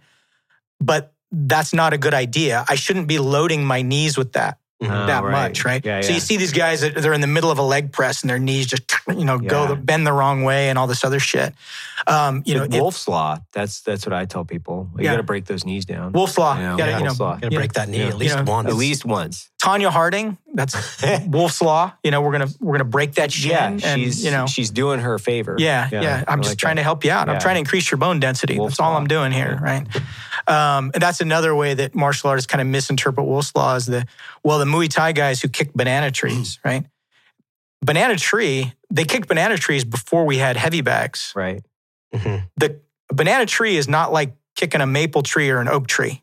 It feels like a heavy bag. It's very squishy, right? So the whole purpose of it wasn't to remodel that bone. It was actually to desensitize Nerves. the nerves so that you could tolerate that more, right? And even then you had to temper that. Like you don't want to do that every single day because then, that's, and like, McGregor said that he thought he had actually had the fracture during camp from stuff like that. That's exactly what'll happen is, microfractures take a while to heal.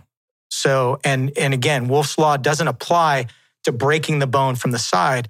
It applies to axial loading because that's how osteoblasts, which are the cells that build bone, they line up in a very specific fashion to remodel that bone. Right. Right? Because, millions of years of evolution say, this is we're going to support 250 pounds like this. Right. Not like this. Yeah. So you can't change the matrix of bone to all of a sudden be stronger and to an extent, can you? Yes, but not to the extent that a lot of people have been led to believe. So what is this? Well, and I know it's probably not fiction, right? But I've heard this from so many different people. I've never had them. So you remember this from like basic training and, the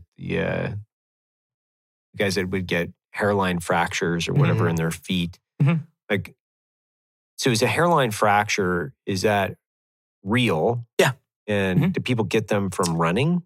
Yes. Or is it just because they haven't run before and their bones haven't had the time to, develop the type of density they need to... Typically, it's from repeated microtrauma. So it happens again and again and again and again and again. And, and you just keep doing it, keep running, right? Right. And then that fracture gets bigger and bigger and bigger and doesn't heal properly. So great example. My left foot, I got a fracture from repeated road marching. And I talk about this in the book too, that never healed. Just never healed.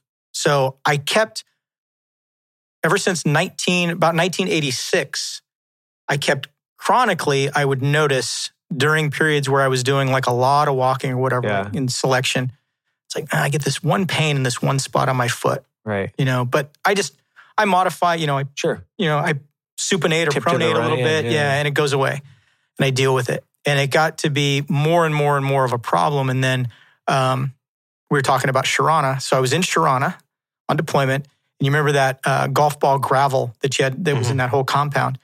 Every day when we would leave the K-Span to go somewhere, my fucking feet were killing me. And I was wearing really light boots on that deployment.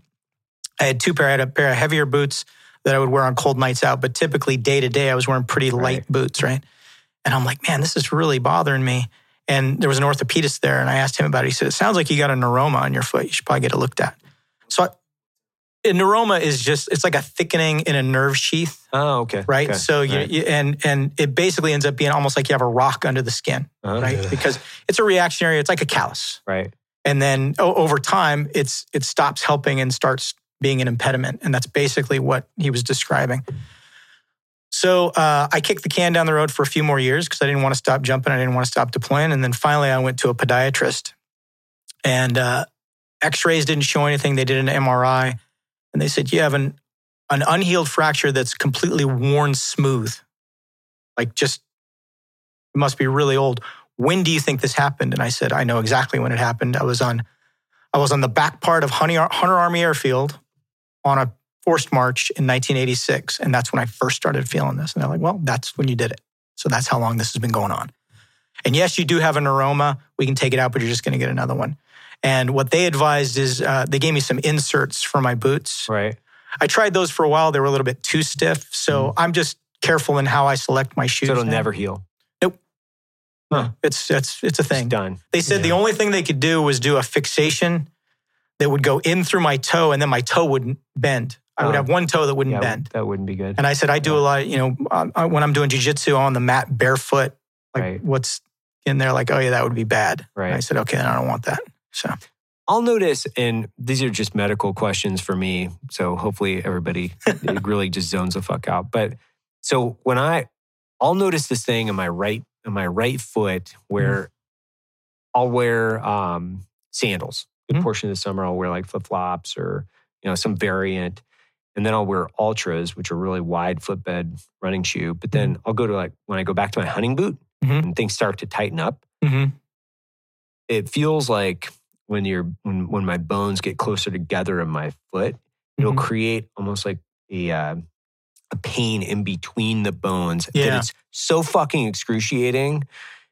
And I don't know what that is. I don't know what that's from. But I used to get it every now and again. You remember when you get a fresh pair of fucking boots back in the day, and you had you had to break them in. Wear them in the shower. Oh God. But yeah, I remember that. Whereas before they started tearing everything out of my jungle boots and basically making running shoes out of them. Yeah. I would have the same problem back in the day. Is that a nerve problem? You might have a neuroma between the bones there. Interesting. It could also be if I do an X-ray of anybody's feet in this room, you're going to have these little, we call them sesamoid bones. So there's these little just bones kind of floating around there, and they're in various places. Sometimes one of those in a key location will cause you to have issues as well. But everybody has them. Okay. So it's not, you can't 100% say that that's what it is. There's a lot of things that I guarantee everybody in this room has herniated discs too. So when people go, well, I have this and this because I have a herniated disc. Literally, it's an astronomical number. It's 80% of adults have at least one herniated disc. But only about 25% are symptomatic. So there's a lot of things that we all have. Right. So just because I see it on an X-ray doesn't mean, oh, that's the culprit. Right. Because I can line up 100 of your peers and 80 of them are going to have the same thing on their X-ray. So it's a little bit difficult to say. Is it the same kind? I was talking to somebody about this the other day. There's these two injuries, but they all start with blown out. Yeah. I blew out my knee. That's why I never did that. Or blew out my back. Yeah. And I'm always what did the doctor say to you when you had this injury? Did he say that you blew out your knee? Because I don't know what the fuck that means. Yeah, because it doesn't mean anything. Yeah. So it makes it sound like there's some capsule that just exploded. Boom. Yeah. I blew that out. So I think some people, I think it basically a torn ACL, ACL, PCL, LCL, MCL. Basically, that's come to be equated with that term, fucking blown out knee.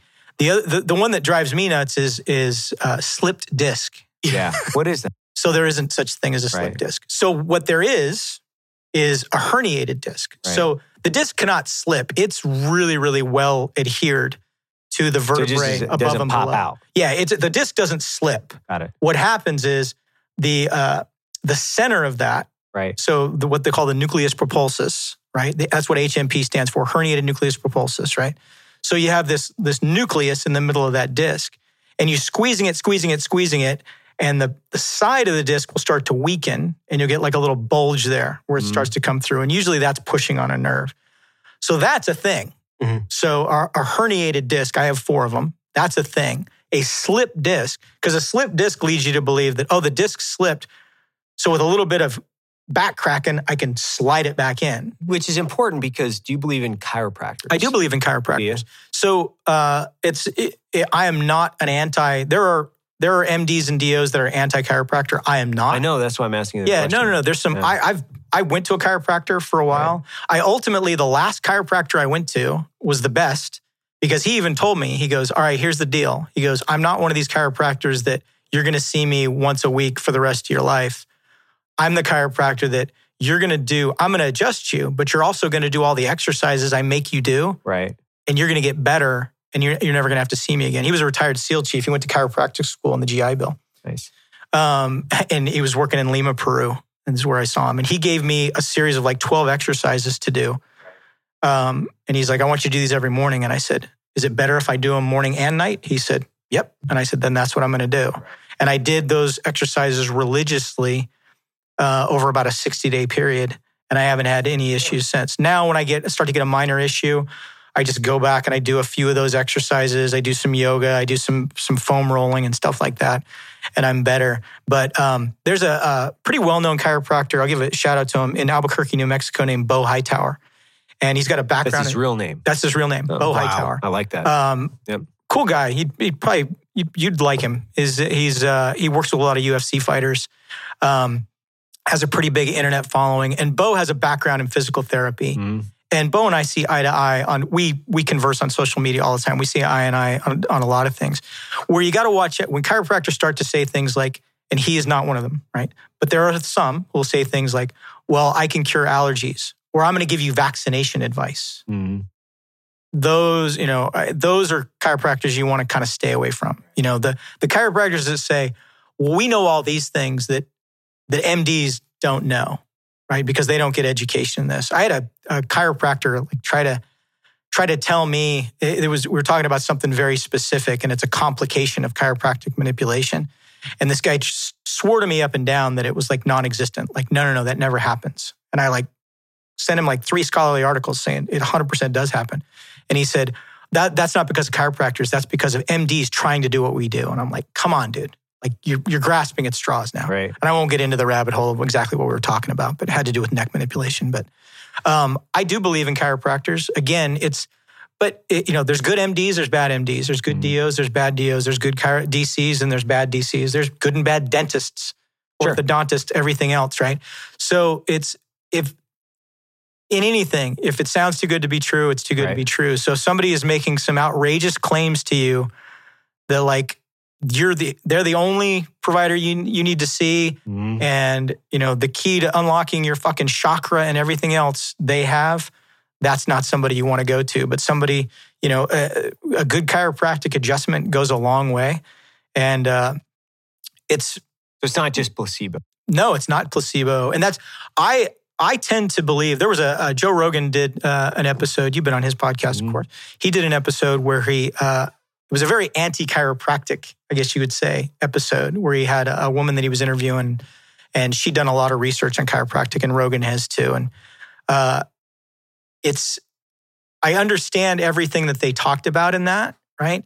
But what's important, and this got brought up in that podcast, was that you'll find that like Bo, who I was talking about, chiropractors who come from a physical therapy background are really useful. Mm. And they know a lot. Right. Because, it's much like, if somebody had a master's in kinesiology before going to med school and then became a sports medicine doctor. Right. They already have so much background in that they know a lot of these things that are going to help you. And chiropractic manipulation, we sit in poorly designed ergonomic chairs right now when we're driving, everything else. We move around in ways that we were never designed to. And sometimes you need a little bit of help to kind of realign everything. Right. And undoubtedly, I mean, does a deep tissue massage feel awesome? Yes. Does a good chiropractic manipulation feel awesome? Fucking A, yeah, it does. Mm-hmm. You know, that's, I was having really bad lower back problems when I first got to 7th Group. And I would go and they'd put the ultrasound on my back just to get the muscles relaxed enough that they could manipulate me. You know, and ultimately what I figured out again is that I had to do some exercises to strengthen my paraspinous muscles and my accessory muscles to the point that I didn't need that anymore. But so circling back, long story short, I'm not anti-chiropractor.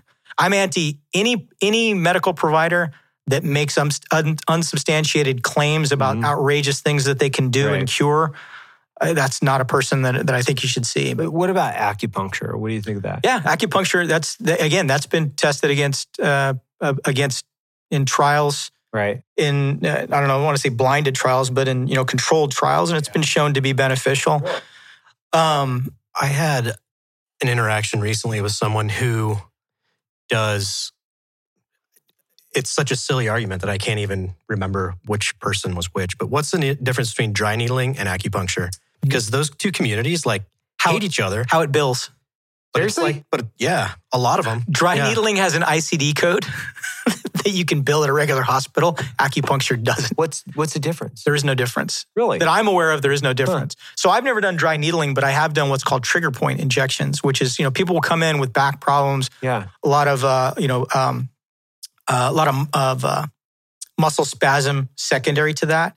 And I'll find trigger points and inject. And I've done it with small amounts of lidocaine. I've also done it with nothing more than normal saline. And sometimes just having some fluid in that space to kind of redirect that pressure gives you that release. I mean, it either, I equate it to this. Have you ever had like a pain, like maybe you got a pain in your arm, but you find a spot in your neck that if you put your finger there, I don't feel the pain in my arm anymore. Mm. So, I mean, it's the same thing that, we're disrupting the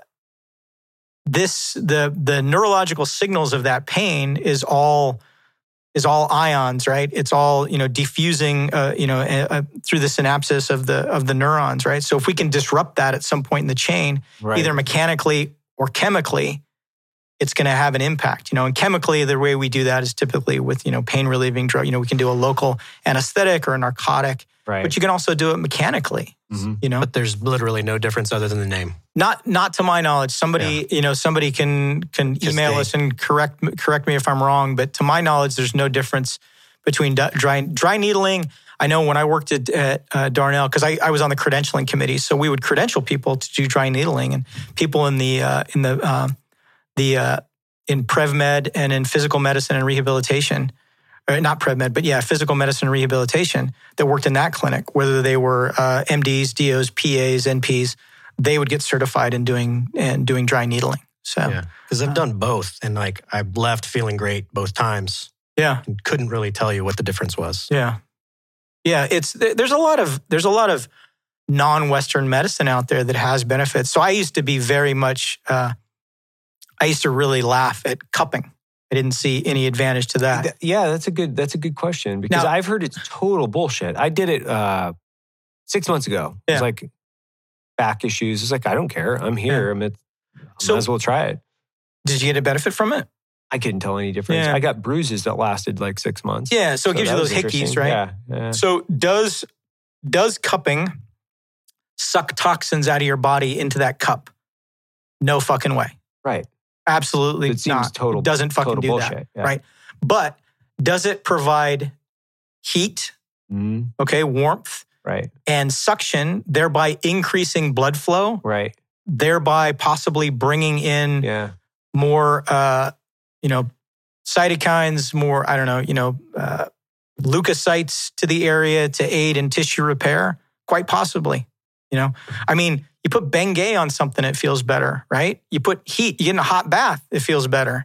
So there's no reason that cupping, at least subjectively, is going to give you some relief. But it's, again, when we hear, it sucks the toxins out, and it's like, okay, now you're in fucking fantasy land. No, It doesn't do that. Yeah, I've heard that. When I hear that, I'm like, how is that fucking possible? Like, how is it possible? So it obviously devalues it.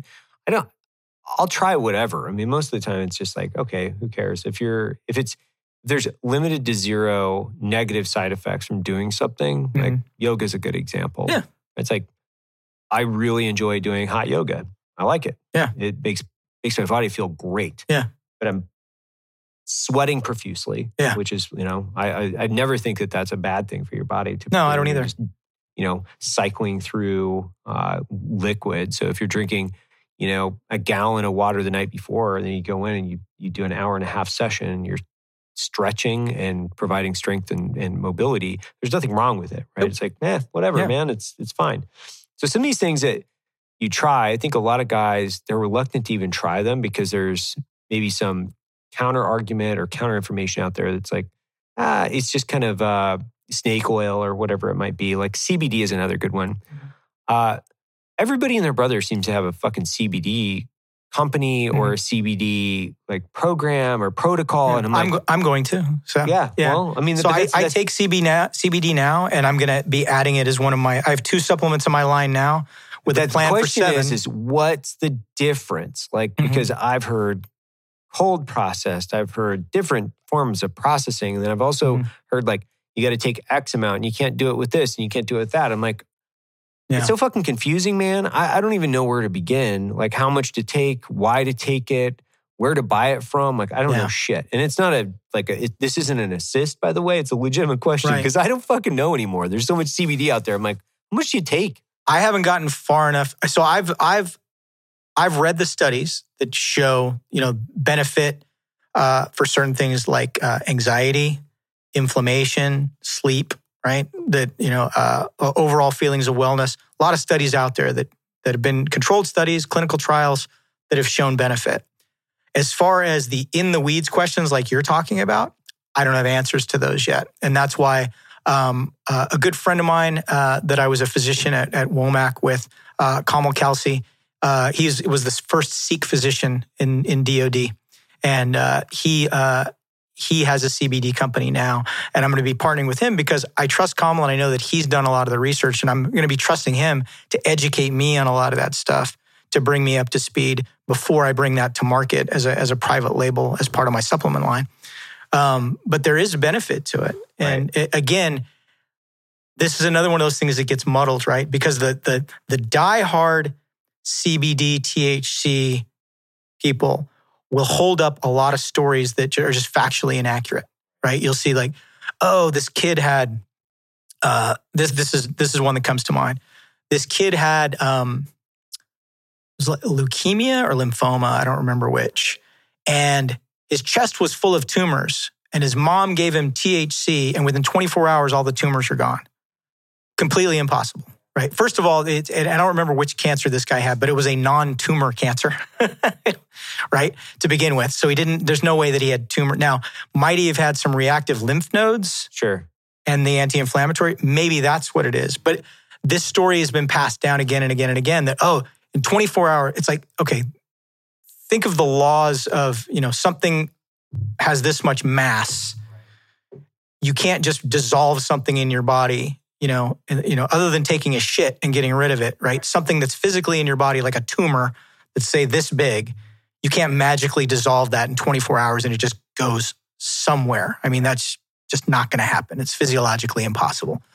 So a lot of these urban legends / internet legends / wives' tales get perpetuated on the internet about these outlandish claims. And then somebody who comes along like you, who is reasonable and wants the factual stuff, and all that sounds way too good to be true. So you have to kind of, much like we've seen with the last couple of years with COVID, is you got to live in the middle here on Sanity Island and go, what you're saying on that side sounds fucking crazy and doesn't make sense. And what you're saying over here sounds crazy and doesn't make sense, right?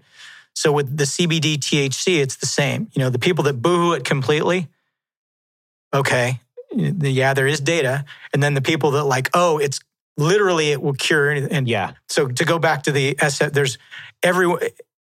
almost weekly, somebody will go, hey, I've got such and such. Any advice? And there's 2 or 3 of you guys who are like, start smoking weed. Like that's like no matter what's wrong with you, start smoking weed. It's fine. Start smoking weed. That'll fix it. That's going to fix it. Yeah. Well, it's medical. Big Pharma doesn't want you to know. Yeah, Big Pharma doesn't want you to know about weed. Constitution's written on hemp. It's like, yeah. Which is again, so that's partly true. Partly. The original Constitution is not, right. or was it the Constitution and Declaration of Independence? I don't remember. But one of them, a copy is written on hemp paper. But the original, the one that you go and is in the glass case, the one that Nicolas Cage wants, that one's not on hemp. Yeah, or George Washington was a pot farmer. It's like, well, I mean, there's a lot of people in the agriculture community who would grow hemp for a wide variety of reasons. But hemp was it's a sterile form of the product. They were like growing weed out there in their tie-dyes, like, going out to Humboldt County. It was like, man, they were growing it for fiber, like totally different circumstance. They're getting their history lessons from Matthew McConaughey movies.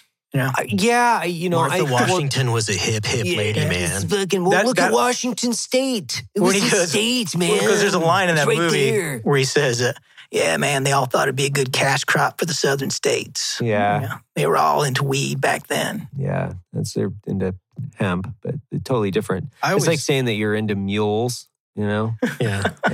I mean, or like mules and horses are the same. They're definitely not. There's a lot of medical folklore, which I think is really interesting because just like humans in general, like my dad will come in, and I hear this all the time, like conspiracy theory stuff. It's like, well, I'll tell you what, it's that Illuminati, and you're like, I don't think the Illuminati is trying to push electric cars on you guys. I'm throwing that out there. I don't think they have anything against, the Volvo as a company or a manufacturer. Well, I'll tell you what. Yeah. Volkswagen, that was funded by Hitler's gold. Everybody knows that. You don't know that, dummy? Yeah. I don't. People that believe in the Illuminati have way too much confidence in the competency of other human beings. Or just way too much confidence in people's ability to keep a fucking secret. Yeah. Well, that's it. So this was a conversation that I had with somebody. We were talking about the whole COVID thing, and a comment was made like, this is a dry run. COVID's just a dry run. The next one, like this is to see what they can get away with, and this is the next one. And I'd be like, look, man, if you've ever been involved in anything with the government, we can't remember what packing list we took to fucking JRTC 3 fucking years ago. Right. You think honestly we can plan that far in advance? It's the level of mistrust and trust that they have in the government at the same time it's confusingly hypocritical. Because when you look at it, you're like, at one point you're saying the government is so incompetent, but it also has the ability to keep these secrets for, decades on end. I would have these people, and it's so funny, they'd come up to me because if they, like once I was out of the CIA for a number of years, people come up to me like, hey, bro, so tell me, are there aliens? I'm like, okay, first and foremost, I don't know what you think. They just like, there's 28,000 people that work there. Right. Like, are they just like, oh, these 28,000 people, listen up. Welcome to the CIA. Aliens are over there. The guy that killed JFK, he's down the hall. This is the whole CIA museum. This is where all the secrets are. We'll just open up all the files. There you go. Hey, I know you're here to sweep the floor, but everybody's got to know about the aliens here first. Before we do anything, we're going to set this tone. And I'm like, no, I don't know. Well, it's like I saw you. I think it was on this podcast that you were talking about. We're always wondering where that other CIA was. I wish that was all high speed and fucking had all those cool secrets, right? Because the Soviets are the Russians, because Soviets, well, they are basically the same. It's all because it's all these Hollywood tropes, right? Yeah. So the Hollywood trope too. You always have the Hollywood trope, and it's probably most where you see it the most is in zombie movies. Yeah. That the moment the military gets a chance, they're just going to fucking take over fucking everything. Take over. And they're going to put you in fucking camps and abuse this fucking E4 National Guard is going to dub himself mayor of this town and be abusing his authority. When, it's...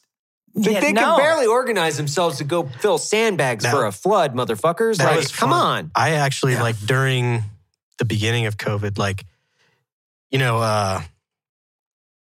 units from, I think, Fort Lewis were going to NTC down by Barstow. Yeah. So in order to do that, they put their gear, their heavy, on a railhead line, and it goes from north to south to Barstow on trains. And that's all over fucking social media. Government's invading LA. Yeah. There's tanks. You see it. Tanks coming. People take a video like, oh, so instead of like gassing them up and, putting rounds and crews on them, they decided to do the invasion on a fucking train. Yeah.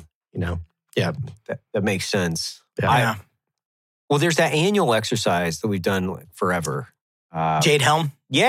Yes. And oh my gosh, man, the tinfoil hats and what they fucking what they come up with. Yeah. I was talking to one of my buddies.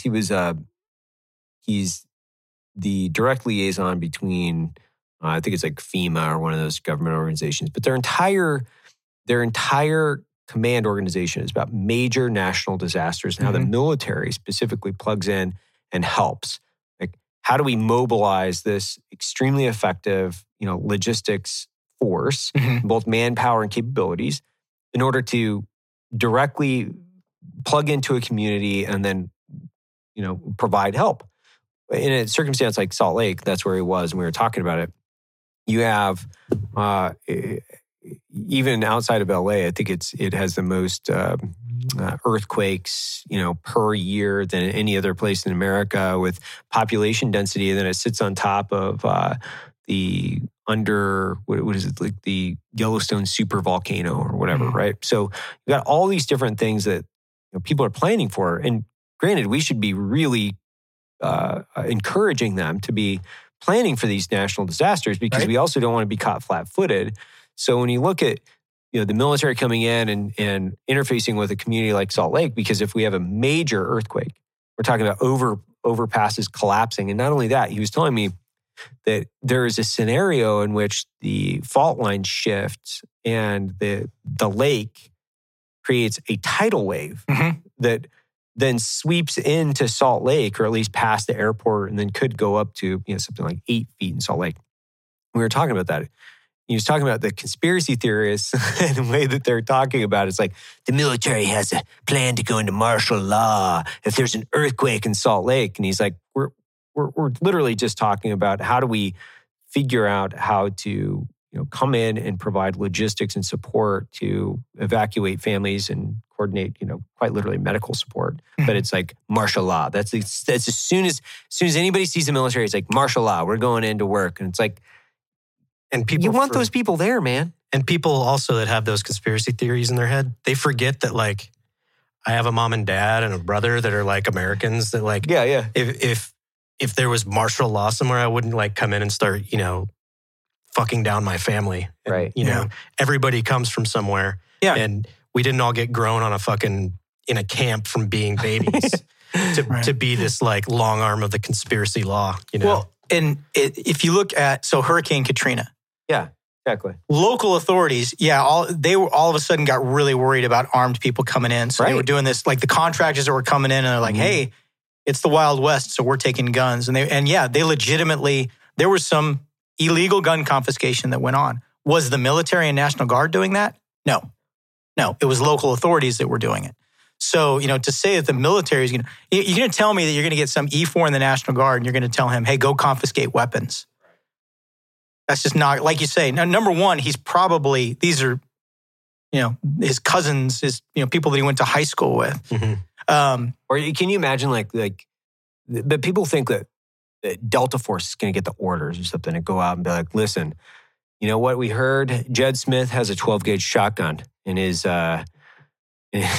we need to mobilize Delta Force to go out there and grab that shotgun. Well, and this gets perpetuated. I'm not going to mention any names, but there were people saying when Ferguson went down, there was, here's some dudes standing around, some dudes who look military standing around a car with North Carolina plates. Right. Delta Forces in Ferguson. Yeah. And you can take one look. Their POVs. They drove their POVs. Yeah, you take one look at the guys in that picture and you're like, none of those guys are Delta. Right. No fucking way. No fucking way. No fucking way. Yeah. In fact, PSYOPs even seems doubtful.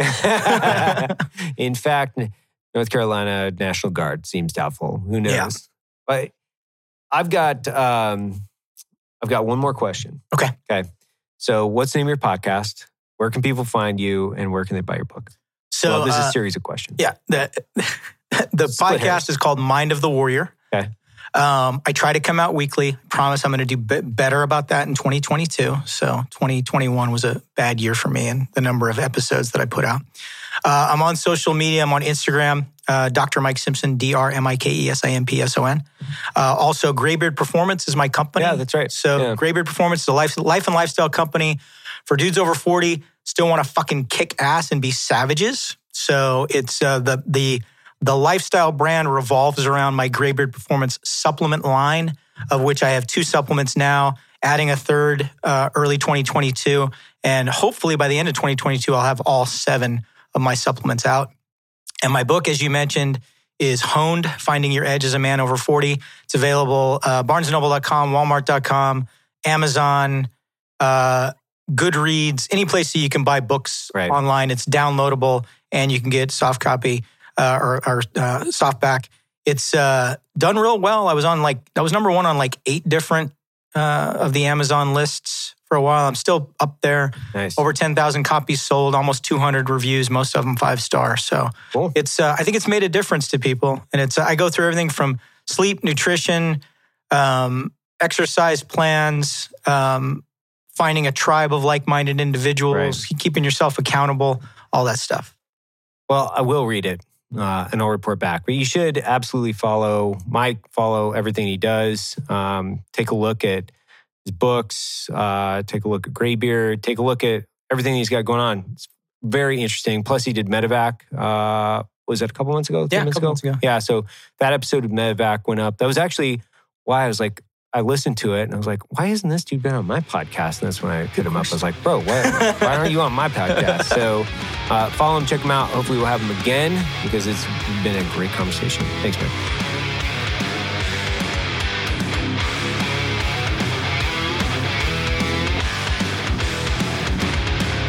That concludes today's training. Any questions? Woo! Drum titties, boy!